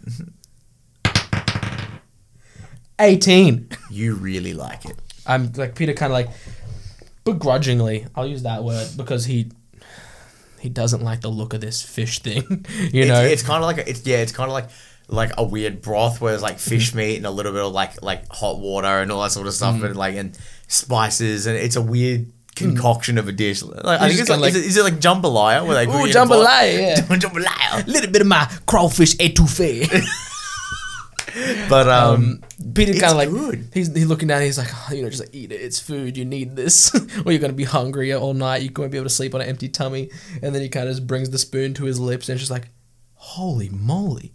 Like, I've never had food like this before. Like, obviously with places that aren't like, they don't have like the usual, just like meat, like on like a turkey leg, or like, just like mutton. It's like they found ways to cook every animal in this bayou. the bayou, what a word. I remember that word forever. The bayou, and like, they've mastered their dishes, and Peter's kind of like, start off with a couple, like, just like while he's like absorbing all these flavors, and just like he's just smashing it down. It's like just like a cyclone of just like slurping and eating. He's laughing. He's like, pretty good, huh? This is really good. Where'd you learn to cook like this? There's like a sweet. There was a sweet old lady. Two of her sons are reapers as well, but she cooks up some mean dishes. She's really good, and she taught me how to do it when I moved here, and I love it. Some of the spices are that's what my mama taught me, but you know what? It all comes together, and I really like it. He's gonna scoop up the end of the bowl. So vivid. I really enjoyed that. Thank you so much. You know what? Ask me tomorrow, you might get lucky. I'll write it down for you. And I'll send you off with a couple of those bad boys, and you see like in like the hanging room where the meat drive is like the hanging fish. Still as disturbing as ever. Yeah. It's just like more dried out. Like it's like and like zooms in on the fucking ear. The eye is still in them. Yeah. You share a meal with young Rye, and back and forth chatter and laugh. Tells about how he moved there, to work and all that sort of stuff. And is there anything else you wanted to ask, or ask questions or probe anything before we cut over to Xena? No, I think Peter's just gonna try and keep it as light as possible. I think though, in a moment of silence, and a bit of a moment of not weakness, but just I don't know. He's very kind of emotional right now. He's gonna be obviously looking at Rye, the space where his legs should be, and just kind of looking down at it and just ask him just straight up, just, hey, I don't know if this is rude to ask, do you miss your leg? And he looks down to the stump, where it's kind of just above where the knee would be, so he doesn't have any mobility in that, so that's why there is a hinge on his prosthetic leg. And he looks down and he's like, it'd be a hell of a lot easier, I'll tell you what, but you live and you learn. I can't believe you're still working out in the fields, reaping and I guess earning a living. I don't think I even have that work ethic. Well, when I was really young, I was about 4 or 5 years old, my dad up and left. My mom had to go to work, and I saw Mom putting her back out every day to look after me, and I thought, if I can work hard enough and do good, cement my own way, I'll maybe grow up to be half as good as she was. Now the leg thing, that's he looks down, he gives it a rub. I look back at it now and I laugh, but it was disturbing back when it happened. We were putting in new reaping fields, squares, just outside of the main boardwalk of the city. We have to expand out and make more room. There's so much, we have so much fruit and vegetables going out, and just didn't watch where I put the stilt, and accidentally tread on a gator, and he just got real pissed off. But the local medicine woman, embraces the wild mother and all that sort of stuff, and she healed, did what she could, but unfortunately couldn't put it back together. So it was just better to go without. And some of the boys threw together Old Faithful, and that was it. I just went about it, and I take it as overcome a challenge, and you become a better man, a better person. You're one tough son of a gun. I'll give you that, right? I appreciate everything tonight, all right? Man, don't mention it. I'm assuming you guys will be here for, a couple of days, more than likely, so feel free to come in and out when you please. I don't mind. I appreciate that. Peter's going to kind of go and sit down on his rucksack, kind of, I guess, try to get across the message that he's turning in for the night. Oh, he gets it, man. Yeah. There's no role necessary. He looks at it, he's like, yeah, that's a good plan. And he hobbles himself back over to his bed and lifts his leg up, and he's like, well, I'm usually out pretty early in the morning to start on the field, so I apologize if I wake you, but no, actually, if you could wake me when you leave, I'd appreciate that. Thank you. Absolutely. And with that, you both resign yourselves to bed, and that is the end of this evening. We'll quickly cut to Xena. So you have gained yourself accommodation, 5 silver, and you walk up to the shanty, the shacks. Oh, not my screen. You walk up to the shacks, walk up the stairs, and it's very much like Riley's apartment. Single room, 1 cot, kitchenette, table, 2 chairs, space where you put your belongings, and it is quiet, and you are alone. She'll probably get in and make herself busy and get comfortable, and it's almost like this kind of mindless fussing, she's just doing stuff for the sake of doing stuff. And then once there's no more mindless stuff to do, she Is it a bed that she has? Yeah, a cot, like an army Yeah. bed. Yeah, like it's built quick and sturdy for one reason. What's the reason? Just sleep. What do you think? Okay. And she'll like take her armor off and she'll just sort of be sitting there in like her more comfy underclothes, and she'll just be kind of sitting on the edge of the cot. Feels weird saying that. And she'll have elbows on her knees, and she'll just be like kind of sitting there thinking about what happened today. And all of a sudden Peter's words just start replaying over and over and over in her head, like one after the other, and then it starts overlapping with her father's words because he's actually good at it, and like thinking of all the times that like over the past couple of years where like he sheltered her, and like just she's feeling irrationally incompetent right now, and her sense of self and like self capability and independence has just, like Peter's words, were the last straw. Like it's the straw that's broken the camel's back, and she's feeling like nothing. She feels like she truly isn't capable of anything, and her like head kind of falls into her hands, and she lets out this unnaturally loud yell, as just for a bit of flavour, just because gust is one of her cantrips, like a massive gust will just sort of rip through that part of the You're in your shack. Cabin. Yeah. yeah, like kind of like it'll kind of like just kind of like rip through that part. So like out the windows and Yeah. like all that sort of stuff. Oh my god, you're the Avatar. And I wish. Actually, let me just check. I could be. I do have spells for all 4 landlords. Or for what? Leave me alone, All for okay? amulets. Next time you fuck a word up. Never. I don't. Is that right, human? Is that right, human? It's called an accent. Yeah, we weren't recording when you said it like that.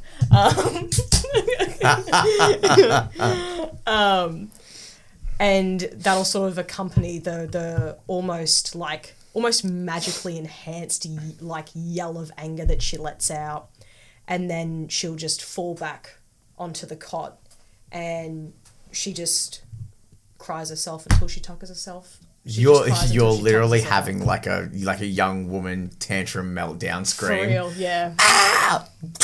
You like, there's this like ricketing through, like as you like push all the windows open, it's like you just like stamp and like the gust comes out and you feel like it's like hits the docks, and you hear a few people just be like, you hear it like through the shacks and stuff, and eventually it just settles back down and you're just left like panting and just overexerting yourself and being angry, and you like slump onto your cot after like sort of playing through the events in total, like between what your father said when you left and what Peter said. That's, like pull that out and just made you so angry. And as you, give me a moment, I'm just pulling it up. As you lay into bed, you just sort of like sit there and praying till that sleep will just take you and all that sort of, like, so you can just rest. You hear a ringing in your ear, and your father's voice comes in. Just checking in. Hope you're well. Love you. And you would know that he has access to scrolls that allow him to send a message sending, which means you can respond. I believe you can send a message across any distance. Rise. Greet you with your familiar if it recognizes you. Yeah, if it recognizes you as a sender and it knows you, you can answer in a manner immediately. What's my word limit? You have 25. Oh, okay. I don't need that many. Fuck off! I thought about that for a hot second. Fuck you, Dad.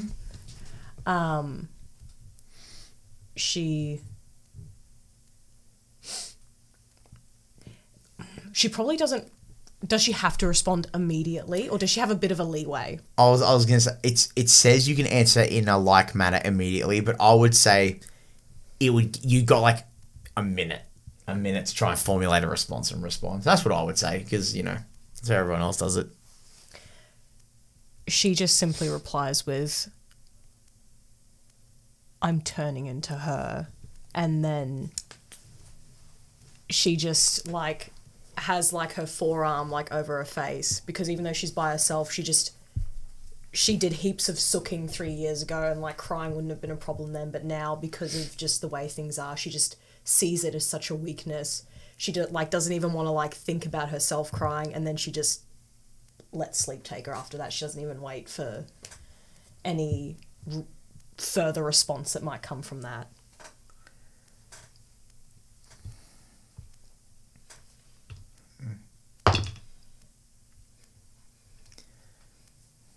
You find there is not one. Sweet. Silence, the slight ringing that like alerts you that something was coming, or that message was coming rather, just fades into the silence of the water rippling, the wind blowing, and the creaking of the timber and the wood, the voices, the very muddled voices that you hear faintly as people come and go through the streets and all that sort of stuff. And eventually you do slip into unconsciousness, and correct me if I'm wrong, but I think there would be a moment where you slip into sleep, and there would be a moment where Xena would replay back when she was born, and there was that, from what she could remember, those small instances where her mother and father were happy together. And, they plays through in your, like your mother and father had a very extravagant home. They worked very hard. They're well-respected people. So, you lived comfortably, large home, big hearth, like fireplace. And, your mother was always head in her books, but, she fed you that little bit of acknowledgement that she did. And being a young child, I'd say you were like 4, 5 or 6, and you thought that was normal. And you loved your mum. But as you got older, you realize your dad always just loved you that little bit more. And then a lot more. And the memory plays out, and you gradually, the memories play past of your mother becoming just so cold and isolated, and you get this weird sense of familiarity as this nightmare plays out, where you remember them screaming at each other. And you remember your father talking about how, you remember his words where he screams, "We made a family together." And then she responded back, "This family took everything from me." And that was when you realized that they weren't staying together, and it became a thing. And you just saw less and less of your mother. As that voice, that message, "You took everything from me," was so venomous, and that just plays in until you slip into the blackness. And I think that's where we'll take a break. We'll come back after a quick fiver and conclude this episode, and then we'll see what happens. So we'll talk to you guys in a minute. And welcome back. So, picking up where we left off, Peter, you are awoken.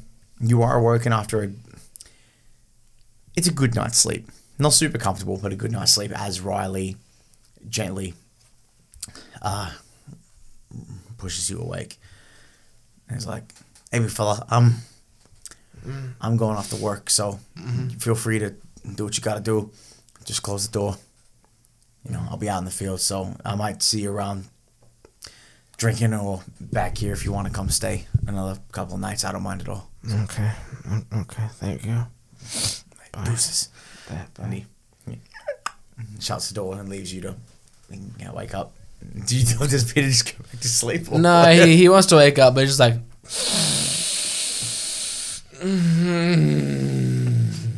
just like... just a lot of breathing happening. And then he's like... really getting ready to constitute himself. Just tries to open his eyes as wide as he can first thing in the morning, just like really wake himself up. He's like...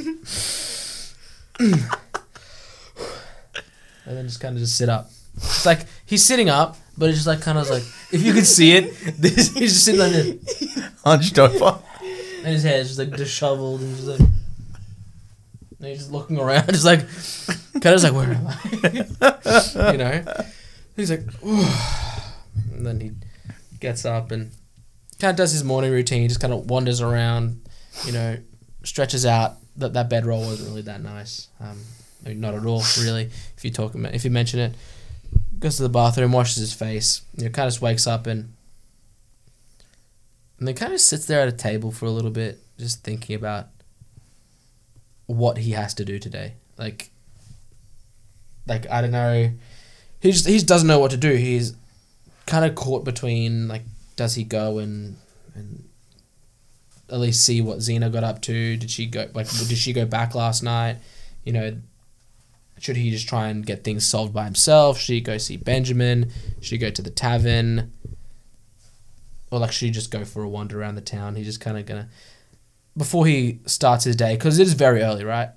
Yeah, it'd be about like 6 or 7 a.m. He's just gonna spend a little bit just sitting there, just kind of contemplating his day for a bit. Okay. So we'll leave on that one, and we'll cut to Xena. So, following last night, getting the message from your dad, you know, reliving that nightmare, what time do you think she would wake up? What would she do? Run us through what's going through her head right now. With sort of the placement of this village, town, I guess. Town. With the placement of this town, do they get full sunlight?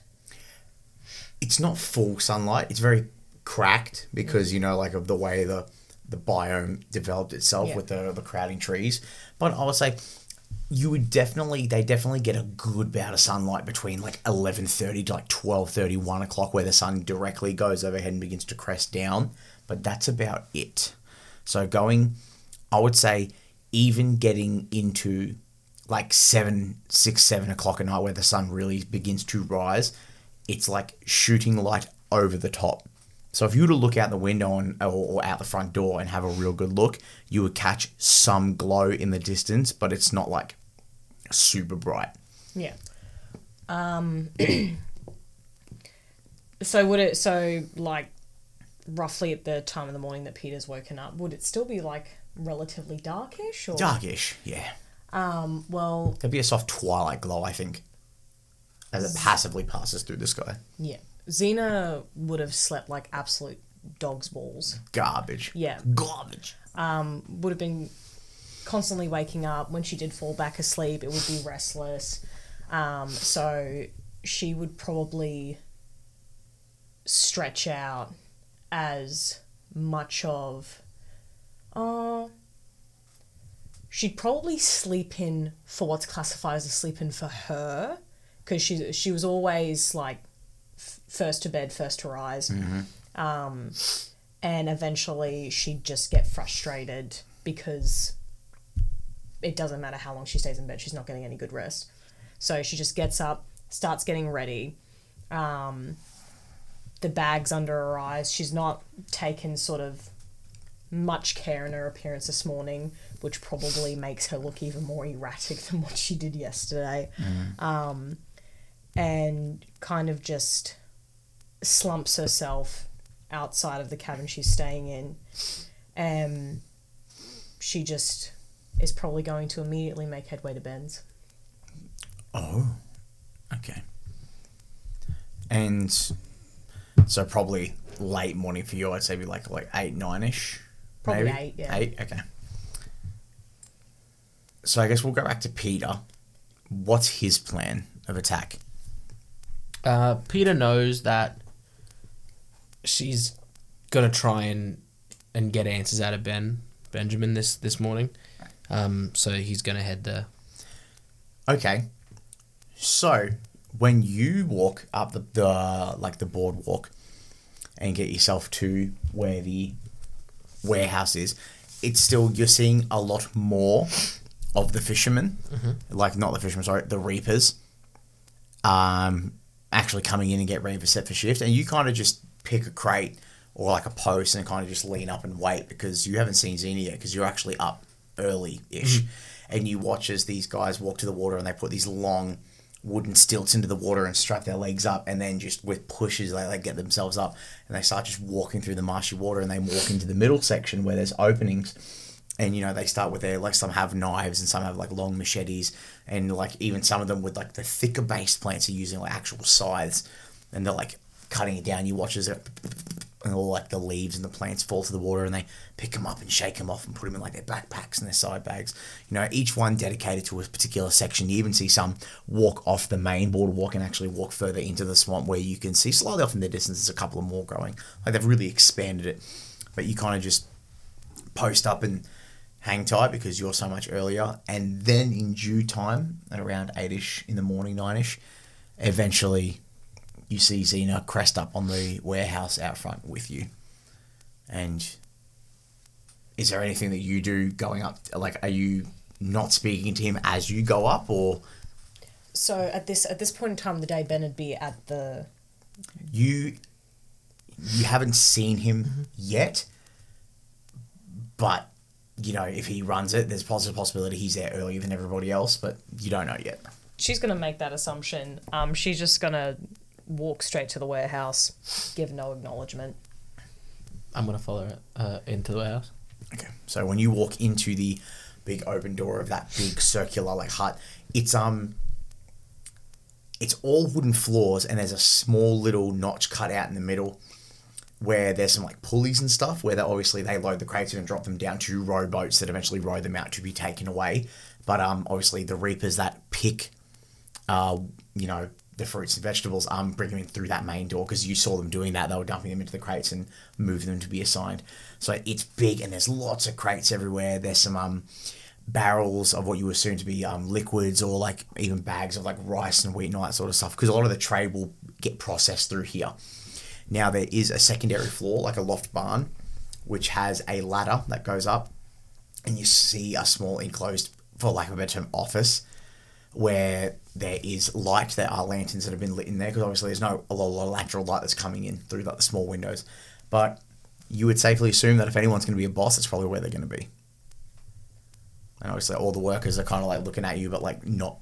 They're acknowledging you, but they're not doing anything to you because they've got work to do. Xena will probably just approach the nearest worker and point up to where that office is. Is Ben in? You see, it's like, it was like a half orc gentleman, probably full orc actually. Leans back, like, singlet on, big overalls, you know, all that sort of big gloves. Who's asking? Me. We're from the Embrace. Yeah, he's in. Thanks. And then she's just going to make her way up towards the office. Okay. Peter follows. Peter follows, okay. So,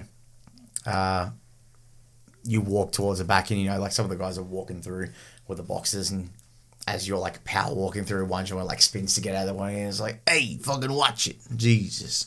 And you're, like, putting crates down. I'm reaping here. I'm reaping here. I'm picking the fruits of my labor. And you get to the ladder, and you realize it's not a staircase. It's a ladder. Like, it's not a staircase. Love that carry on. Who goes first? Xena 100% powering up there. So Xena powers up the ladder, and Peter, you follow? Yep. I've heard your gaze, boy. No, she's wearing pants. She's wearing a tunic. She wears pants now. My joke's not funny anymore. Peter's wearing a tunic with nothing under it. Just swinging dick in the breeze. I'm full commando under here.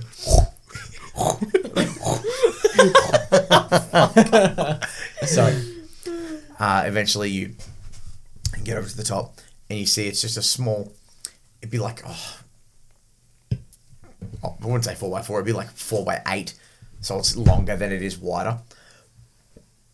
There's just one door, you see the guy with the lanterns coming in, and you see through the window the gentleman from the night before and one of the other workers, and there's some chatter going on, but he seemingly hasn't noticed you yet because he's deeply enthralled in this conversation. Or rather, he's paying more attention to this conversation because it's more important to what's going on right now. So, Is it like she's gone up the ladder and is there like kind of like a... Is it an enclosed office that he's in? It is enclosed. It's kind of like your old warehousing shops where the office was on the top bit looking out over. And there is glass in the windows and all that sort of stuff, so you can't immediately hear what's being spoken. But basically, it's like you've come up the ladder. There's a small little mezzanine where people can wait to speak to him, and then there's the office, which is about 20, 25 feet long and about 10 feet wide. Xena's gonna wait on the mezzanine. Sorry, 40 feet long, 20 feet wide. She's gonna wait on the mezzanine until he's done with whatever conversation he's having. But she's gonna actively wait in an area where, like, if there's windows in there and he looked around, he'd see them waiting out there. Or at least see her waiting out there. Yeah, okay. So you're actively watching, waiting for, like, that window of opportunity where, like, he would acknowledge you or see you, yeah? Oh, she's just gonna wait until he's done, but she's definitely, like, just staring through the window at him. Well, at some point, like, in, like, a minute or two, there is, as you watch through the windows, you see the another human gentleman, nod his head and shake, and the conversation ends, and he goes to walk out and opens the door, and he sees you guys, and he's like, oh, okay, and shuts the door behind you. And then when you turn back after looking, he's looking dead at you, and especially dead at Peter. Like, he acknowledged both of you were there, and you watch as, without breaking eye contact, he moves back behind his desk and sits in his chair and just leans back. Xena's just gonna go up to his office door and waves you in. she's gonna help herself in and just immediately approach whatever desk he's sitting at. So, offices behind him are heaps of the like little squares where they like keep rolls and documents and stuff. Like not like drawers. They're like just normal office squares, like pigeonholes, what we call them. And there's like papers coming out, and some of them have red notices, some of them are blue, some of them are green. Obviously, some sort of filing system. His desk is a large wooden desk that's like a flattened out piece of driftwood with like two big sets of like drawers underneath, and there's like the covering at the front so you can't see. Pretty nice, for considering the town stature and all that sort of stuff. And you see, beard sliced down the left eye, ragged hair, and he's leaning back. And this time he's actually in like a, like the overalls and like the shirt and all that sort of stuff. And he's leaning back in like a captain's chair, with like the round backs. He's like, so it's not enough that you harass me at home. You got to come harass me at work as well. To be fair, I did invite you, so. You did. What? And I took the invitation. What can I do for you? Here to follow up on the series of poorly constructed questions from last night. You said something about...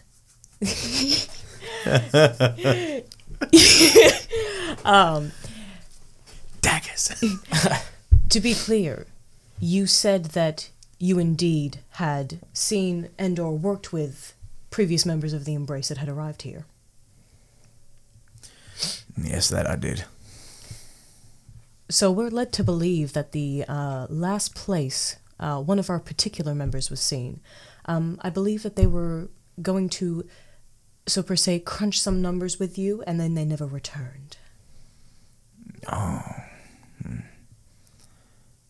You're talking about that blue one, the blue lady with the horns. The tiefling, yes. Yeah. No. Yeah, she was real pretty.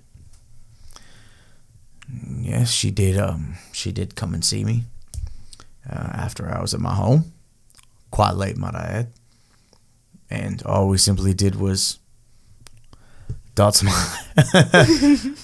I's, cross some T's, Crunch some numbers. double check shipments, and then she left, and I did not see her after that. So she just left yours and poof, disappeared. You could say that. Right. Well, this is slowing my work down. This ambiguous trail that seems to lead nowhere. And it'd be a shame if other work around here started slowing down too. So, unless these Embrace members can suddenly be accounted for, both of us are probably going to find ourselves having a very slow work day. Looks to you. Looks to Peter. You know what? He pushes the chair back. He stands up. Dusts himself off. Before you assholes came along here, we were good. We weren't working for nobody. We worked for ourselves. We worked for the sweat on our backs. We helped each other out. And then everyone decides that they want to do business with the big old good embrace. We're like, people sicken me. Spits across the table. You're like, you get benefits off the work that I do and the work that my boys do. And you're going to send one of those motherfuckers here every couple of months to double check our stuff to make sure nothing's short, that we don't take enough of our share, under the fear that you're going to crush us under your boot. Well, I was sick of that bullshit. She came to my house and was poking me in the chest about all these numbers. I told her to go fuck herself. And hey, it's a dangerous place around here. Maybe she fell off the dock and got by one of those gators. Now, if you come here threatening me, you better be ready to put your hands up, Missy. Now, if you could kindly fuck off. I got work to do. Real work. Good day to you. He sits back in his chair. Xena stands there and this polite smile comes over her face. She gives him a small nod. Indeed. Pleasure. Roll me insight, please.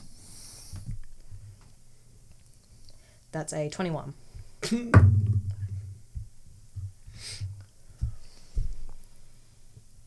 You can read on his face that he's got something that he's not telling you about as you go to leave. That's okay, because I meant what I said when I said I was going to slow his workday down. She immediately goes back down from the Poor warehouse. I think just standing at just inside the door and then like against the wall that holds the door, just like this, just chilling. Muscle arms man crossed. stuff, like. Yeah, but just like chilling. And she goes down and comes. Where's like, is it all kind of in here? Like All of the crops and stuff that they mainly farm are inside the square of the map, and there are some on the outside as well. okay. She's gonna walk up to like an edge on the like broad walk wherever, where she sees maybe like a reaper or whatnot working, and she kind of comes up to the edge and she just sings out, "What's your weather normally like here?" So I would say, you know what? We'll say that you walk out to where the door is through this corner and you Yep. see some of the fields out there, Yep. because realistically trying to look into the square, you're not going to get a good view. Yep. So we'll say you're looking at one of the ones that's offset Yep. outside. But for you to walk out there, you have to leave his office. So like, Yep. who are you yelling out to at this point? No, I fully leave the warehouse like entirely. Like I'm leaving the office, I'm leaving the warehouse. And like Are I'm you shouting out to him? No. Shouting out to a reaper. Oh, shouting out to a reaper. A reaper. That's okay. working, yeah. So yeah, you see you see this fella, the little halfling fella, and he's like, "Oh, it's a fucking swamp. Like, what do you want from me?" Do you get winters here? Yeah, it gets a bit cold, but that's about it. How about ice? Do you get any ice here? Not really. Would ice really affect your crops, you'd say, if the swamp started to freeze over? Oh, I'm not one of those fancy weather people, lady. Like I can't tell you. I cut grass for a living. She's going to look around and find like a patch of like where some crops may have already just been like freshly harvested. Or Oh whatnot. yeah, definitely. You got him mid shift. She's not specifically aiming for him, so she's trying to stay away from actual people. That's fine. That'll be easy enough. And then she's going to let her eyes sort of roam over sort of the surface of the swamp.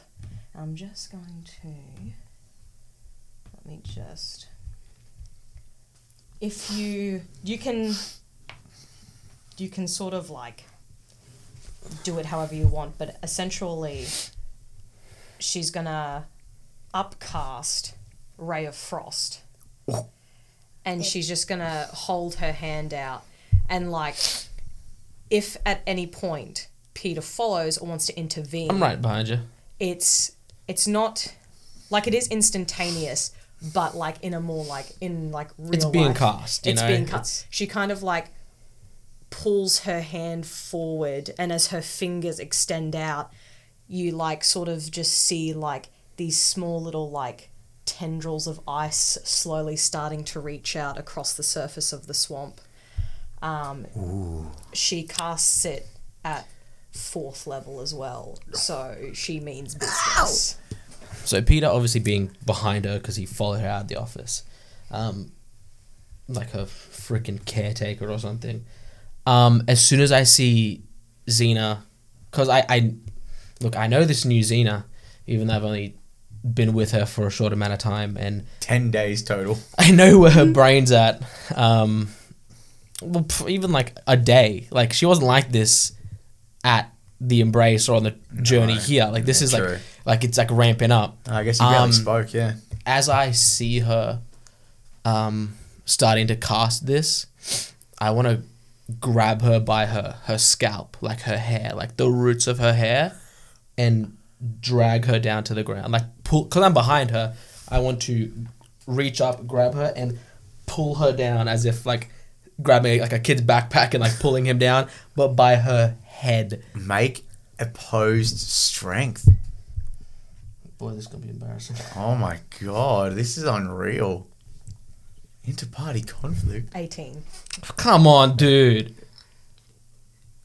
Surely I get advantage because she didn't see it coming. That's not how that works, homie. Damn. 4. So there is a split second where, as like the sinister implications of your actions, like, correct me if I'm wrong, but you're kind of enjoying it. Like, you're kind of enjoying bringing misery to someone that's disrespected you.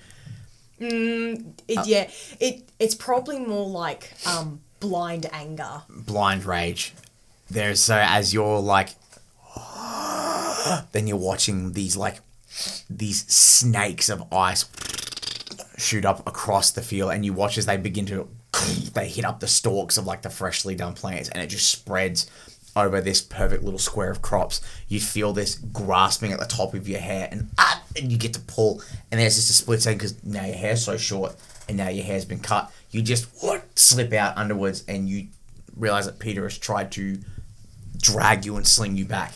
I dare say that he's probably like successfully stopped me from casting it on the swamp, but as he's gone to like yank it back as a reaction to like sort of get the response that Peter wanted, which was for me to not freeze the swamp, she kind of like instinctively like whips her arm around as he goes to like pull her hair, and instead would just like wherever it makes contact with first, but she would continue like the spell onto him as like a reactionary thing. You know what? I would allow that because you failed the strength check. I think you would not have the time to get out of the way completely. Now, correct me if I'm wrong, but Ray of Frost does have a dexterity save. Yes? Yes. Can I please get you to make me a dexterity saving throw, Peter?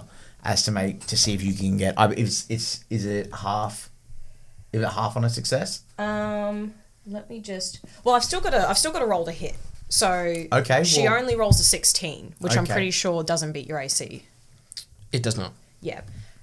So, like... I mean, you can flavour that how you will. Well, I was gonna say you would. I would make it. I would let you make it with advantage because he failed the strength save. But if you, Say less. if you would, if you want to let it Don't say miss, less. if you want to let it miss, that's up to you. Or you can just choose to let that one. Oh yeah, we could probably like flavor it as an intentional miss, even if you wanted. Sure. Where she would go to like turn her arm around, but What happens as you flip instinctually and you see him there with like that look in his eyes of like shock? I wouldn't say fear, but shock. What happens? It'd kind of be like as she like instinctively turns around, it's kind of like this really cold air sort of coming from her fingers as she spins, and like it's a harsh and cold breeze that kind of whips across his face. But just as like it comes past his head, she just shoots out the ray of frost like right beside his head. And because it's 4th level, it's like almost like she's just like shot like this massive blizzard gun from her fingers. And then A bun. a bun. Yeah, that's threatening. We'll workshop that, guys. And then Wait. Blizzuka. Blazooka, I love that. Bazooka. And then she's kind of just standing there, her hair like a mess from where you've grabbed it, and she's like just looking at you with like this like semi like deranged, semi like I can't believe you just fucking tried to do that look in her face. Yeah, you fucking serious? Yeah, like that kind of look Put in your her hands face. on me. And then she's just, what the fuck, Peter? What the fuck, Peter? What the fuck, you? Who are you? I don't give a shit how angry you are at some other people. I don't give a shit if the boss did something bad. I don't give a shit if he killed someone in the embrace. These are people who work for a living. These people, guess what? The food they give is the food they eat. Are you even listening to yourself? You don't care if he killed someone from the embrace. You want me to listen to myself? Listen to you. Okay, so you're gonna justify the death of 3 embrace members by starving an entire village. Oh, that's what come you're gonna off justify it. it with, right? It was gonna be you're one going little to- section. Yeah, One little section. Yeah, and when that didn't work, huh?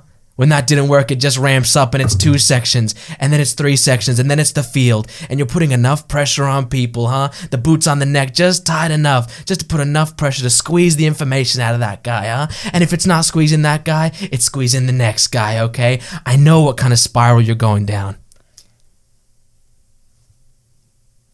I'm assuming a 22 hits you Yes. Oh my god. in this interaction as you guys are berating each other on the dock and on the boardwalk. You are spun on the spot and you see Benjamin and he turns and just hooks you straight. Like Xena just hits you square in the mouth. You know what? He's not a little guy. I'll roll a d4. I think that's fair. He hits you for 1. I'll take that like a fucking champ. Oh, actually, I'll give him 3. We'll say 3. He's definitely proficient with punching people. With fist weapons. Yeah, my fist weapons. And he hits you, and it's just, you have not been rocked like this fucking in a minute. Even though it doesn't do much damage, it's not like you're getting struck by a blade. But it just, and you feel that lightning shoot through your jaw. And Peter, you watch as Xena hits the deck as Benjamin spins her on the spot and just hooks her in the mouth. And he's like, You don't get to come here and disrespect my workers and my people. Looks to you, Peter. He's like, you best keep this one on a fucking leash, otherwise she'll be the next one that goes missing. Back to work, boys. Get someone on there to melt that fucking ice. Peter doesn't even care. Like, he doesn't even care that she got hit. Like, in his like heart of hearts, like, he wanted to do something. Like, watching her get hit, like, he would have, like, if any other interaction had happened before that, he would have gladly just, like, hit that guy back at least, but like just being in the space that he is right now, just like shaking with rage over like what the hell Xena's doing, and like obviously being that happened in the middle of me berating her, so I'm like obviously like spiraling. I don't even care, and I'm just gonna start walking away. Like walking away, like you're going like back to Riley's, or like where are you going? Yeah, I'm just gonna walk towards Riley's. Okay. So you just put your hands up and just walk back to Riley's shack, and Xena, you are left on the ground holding the side of your face where you've just been punched, and you watch the only other person that should have your back is leaving you behind and walking away. As I'm walking away, can I rip the patch off my shoulder and I'm just going to throw it on the ground beside me and just keep walking? Most certainly you can do that. Definitely while I'm still in eye shot of Xena. Like, not looking back to see if she was watching, but doing it as I'm walking off. Oh yeah, I was going to say, because the way the uniform is built, it's a separate piece of cloth that is a pauldron that sits on the top, so you can just yank it off the little chains and just throw it down. And Xena, you watch as that little bit of cloth just flutters to the ground. You watch as workers begin to go out on stilts to the part of the outcropping where you frosted over, and you see guys with torches that are like holding it and like sharing it with like picks and stuff, trying to get back to work. And Peter, as you walk away, you also see, as you walk back past the warehouse on this corner, as you go back to Riley's house, you do see Benjamin just sitting there, like just eyes you off as you walk past him, just shaking his head, rubbing his right hand on his knuckles, where his very callous knuckles, where he's punched Xena, and Where that woman's head collided with his fist. And Xena, you are left alone in the middle of a dock with all these people looking at you. If you would allow a tiny bit of spicy flavouring, it's not too mechanical breaking. Look, I might be European white, but I love spicy. Xena's like hair's kind of like messy and it's in her face, so she's kind of like on the ground in like that leant over position, like her head is followed through. Stage dramatic. No, and like she kind of like, you hear her spit and like this big glob of blood comes out, and there's definitely a tooth in there. Right. And she like turns. Oh wait, this is what it would sound like. Yeah. And she like wipes like this blood that's just pouring out of her mouth off of her chin, and she watches as Peter walks away and like rips off the embrace like emblem from him, and like her like eyes start to like fog over as she like watches after him with this immense disdain, and she's just lying there, and I'll show them I can take care of myself. And then fog cloud casts, and it comes through and it washes over her and the wooden dock, and as it passes and goes through, she's gone. So what? So like she just uses the fog as cover. Yeah. I'm like, oh okay. Yeah. I would 'Cause say it's she's upcasted it, so it's like 40 feet. I mean, do you have Misty Step? No, no. So you That's- just turn into the mist. That's why I'm yeah. But yeah, if you would allow you know that. what? I would allow that because that's fucking cool. So where do you go? So I'll say, you know, She goes back home like to her little shack. So, you know what I'll say? You looking around and you seeing all the docks and stuff, you know that the only way to get out of there unseen using the fog cloud is you just have to drop in the water. Yeah. So and you use it as perfect cover. You roll off and just slowly descend yourself down the pole, and using the fog as like a shroud, you hug like the beams of the docks and just move your way across. No one can see you. I don't think anyone's really going to be looking for you at this point. They just want to get back to work. And you find yourself, eventually you crest up the back of like the 2-story shack where you're staying, and you just climb up and like, shake off like excess water you can, and you just stomp your way into your room, slam the door shut. What's happening? What I'll be doing mechanically is taking a long rest so I can get all my spell slots back. And that, and that also, when she's done her long rest, will probably crest into the perfect time where it'll be later on in the day when she'll probably start making her money moves anyways. Well, a long rest is 8 hours. Yeah. So at like that time of the morning, which was like I guess like 9:30ish, you'd be like, it'd be like Dusk. yeah, like it probably like going to nighttime. Peter, you get back to Riley's shack, and you know the door is left open. You have the ability to just wander in. He has graciously opened his home to you while you're here, because you showed him kindness. So you walk in. What's happening? What's Peter doing? I walk in, obviously, slam the door behind me, and just, You are alone too. He is still working, so you know, just kind of paced, just like, what the fuck, and just like shaking with anger. Is that like any type of mirrored, like, there's only glass Objects? windows. Not really a mirror. like glass window? Yeah. Okay, that's fine. I just want to. Peter just kind of just goes up to like a big, solid, sturdy wall, maybe like where like a big support beam is. Oh yeah, there's definitely Yeah. a big cross beam. That's like, kind of holding it. He's just kind of gonna put his hands on like either side of it and just like headbutt it like a good 2 or 3 times till like his head is like proper good and like just bleeding, just bashing his head. I'm happy to take damage from it. Like that's how hard he's hitting it. you get hit for 4. Excellent. So you knock 4 hit points off yourself as like just out of pure aggression. You just like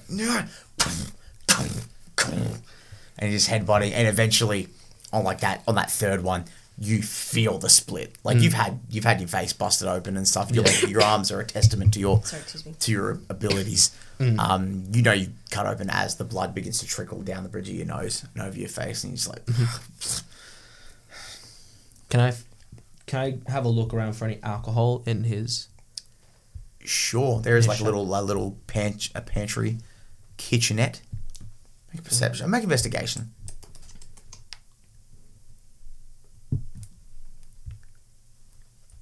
A 7. He's got like juices, like stuff that's naturally been procured from like the stock that they take in from the reaping, but no alcohol on him. It seems like a lot of people just go to the tavern to drink. He's gonna. Did I open up a cupboard or something, or like a pantry like just open? you open up like it's like the little pantry kitchenette thing, and like you see like the hanging fish and like some little storages of meats and like little bags of like rice and all like little stuff like that, and you see some of the crops and the groceries that they've made and like all that sort of stuff. So I'm just gonna, definitely- like not finding what I was looking for, just slam it shut, and then just like obviously like feeling dizzy and having just like a massive splitting headache, just like collapse onto my rucksack and just like kind of black out for a little bit. just Just, like- sleep out of anger. Yeah. So you fall asleep just out of necessity because you want to be done with this particular day, and you'll take a long rest. When you're asleep, I feel like Peter has taken so much of his life after joining the Embrace and joining the Paladins. He's taken so much of his life just with this nonchalantness because he was always able to talk his way out of everything. And whenever he couldn't talk, he would fight. And when he was fight, he was fucking good at it. But seeing your best friend,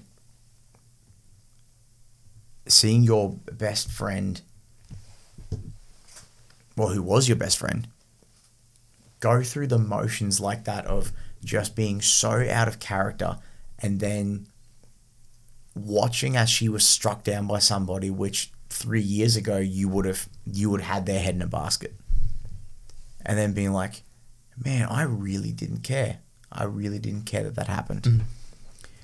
I feel like that. I feel like, correct me if I'm wrong, there'd be that like split of like that indifference of the personality. Like one side who's like, oh, why did I let that happen? I should have protected her. And the other half's like, no, fuck that. She made her bed, let her lay in it.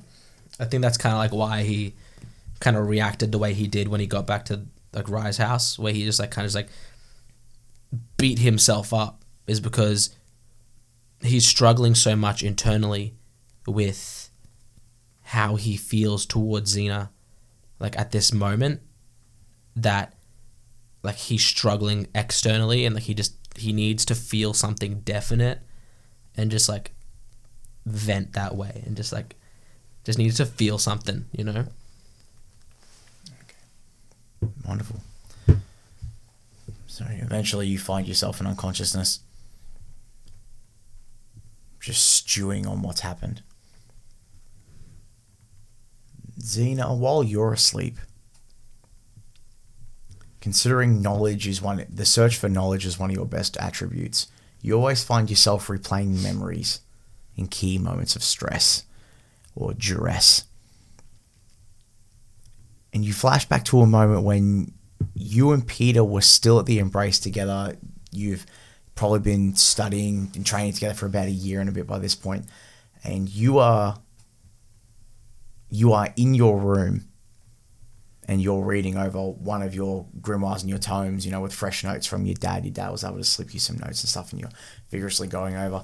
And there's a moment where a young Peter walked in, and this is before he started getting big. He was tall and he was lean and cut, but he hadn't packed on all the muscle yet. And his hair was a bit more neater, and he had like a nice high fade, it was very proper. And, you were young and you have your hair in a high ponytail, and this is like everybody back on. And you remember him coming in and his hands were all chopped up because he'd been doing hand-to-hand combat with the paladins. But you know that a lot of the hand-to-hand combat is they're just wailing. They're wailing on the young kids to teach them to have their integrity and to be able to just deal through the pain. And there was a memory where, you helped Peter like tidy up his arms and clean his wounds and all that sort of stuff in one of those rare instances before you guys really had the banter that you had when you really got proper. And there's no dialogue. It's just you just remembering the feeling. And then you cut back to today, where this Benjamin character spun you on the spot and struck you after being berated by the one person who said he would always look out for you. And there's just that, and again, interject wherever and correct me where I'm wrong, but there's just that deep, seething rumbling where it's like on one half it's like, well, I stoked the fire, but on the other half it's like, why didn't he protect me? There was a time when we were kids where he said he'd always protect me. She fully does not have a mentality of, I got what I deserved. That's not her mentality at all. She is shitted because she's trying to get a fucking job done. She's trying to find out where these missing or dead Embrace members are. She's on a clock. She feels like this is a lot more urgent than what Peter's making it out to be. She's feeling dicked around by everyone she's coming across here. It's all ambiguous answers and being a smart ass and shit like that. Underneath, like, it's not presenting very well, and that she's aware of. But there is a small part of her that is really fucking worried that these Embrace members have been killed, or are about to be killed, or they might have been dead for a shorter amount of time, that a spell of greater power might be able to revive them of sorts if help came soon enough. But that journey from where it's at its core to then coming through to the surface with her actions isn't translating well at all. And so in her mentality, like her very one-sided perception, it's like, I'm here trying to do my job and no one's helping me. I'm just trying to cut all the bullshit out. I'm tired of playing these games. I want to get to my fellow members of the Embrace. Like, my best friend's not helping me. Like, outside of that, totally understand where Peter's coming from as a character. I'll break those fucking fingers off. But But from like her warped perception of reality, she feels like she's been abandoned and left to do this job by herself, especially after seeing him rip off that embrace symbol and throwing it away. And then that coupled with him basically prioritizing these people in the village and the rhythm of which they do things over basically him saying, for lack of a better term, he's not too worried about the Embrace members that have gone missing. That's kind of just all culminating in her head as this guy actually does not give a fuck about his job. He doesn't give a fuck about me. Like, that's what's kind of culminating in her head as she's like getting in her own head about it. And so it's this, I wouldn't call it a pity party. I'd call it, if no one, like, it's more like a, well, no one's fucking helping me, I'm going to do it myself and I'm going to do it my way. And I'm going all the way up to the 5th gear. Someone fucking stop me, I dare you. Okay. What's your passive perception, sorry? Passive perception Yeah. is 15. Damn, okay. So as this whole ordeal plays in front of your head, all that sort of stuff.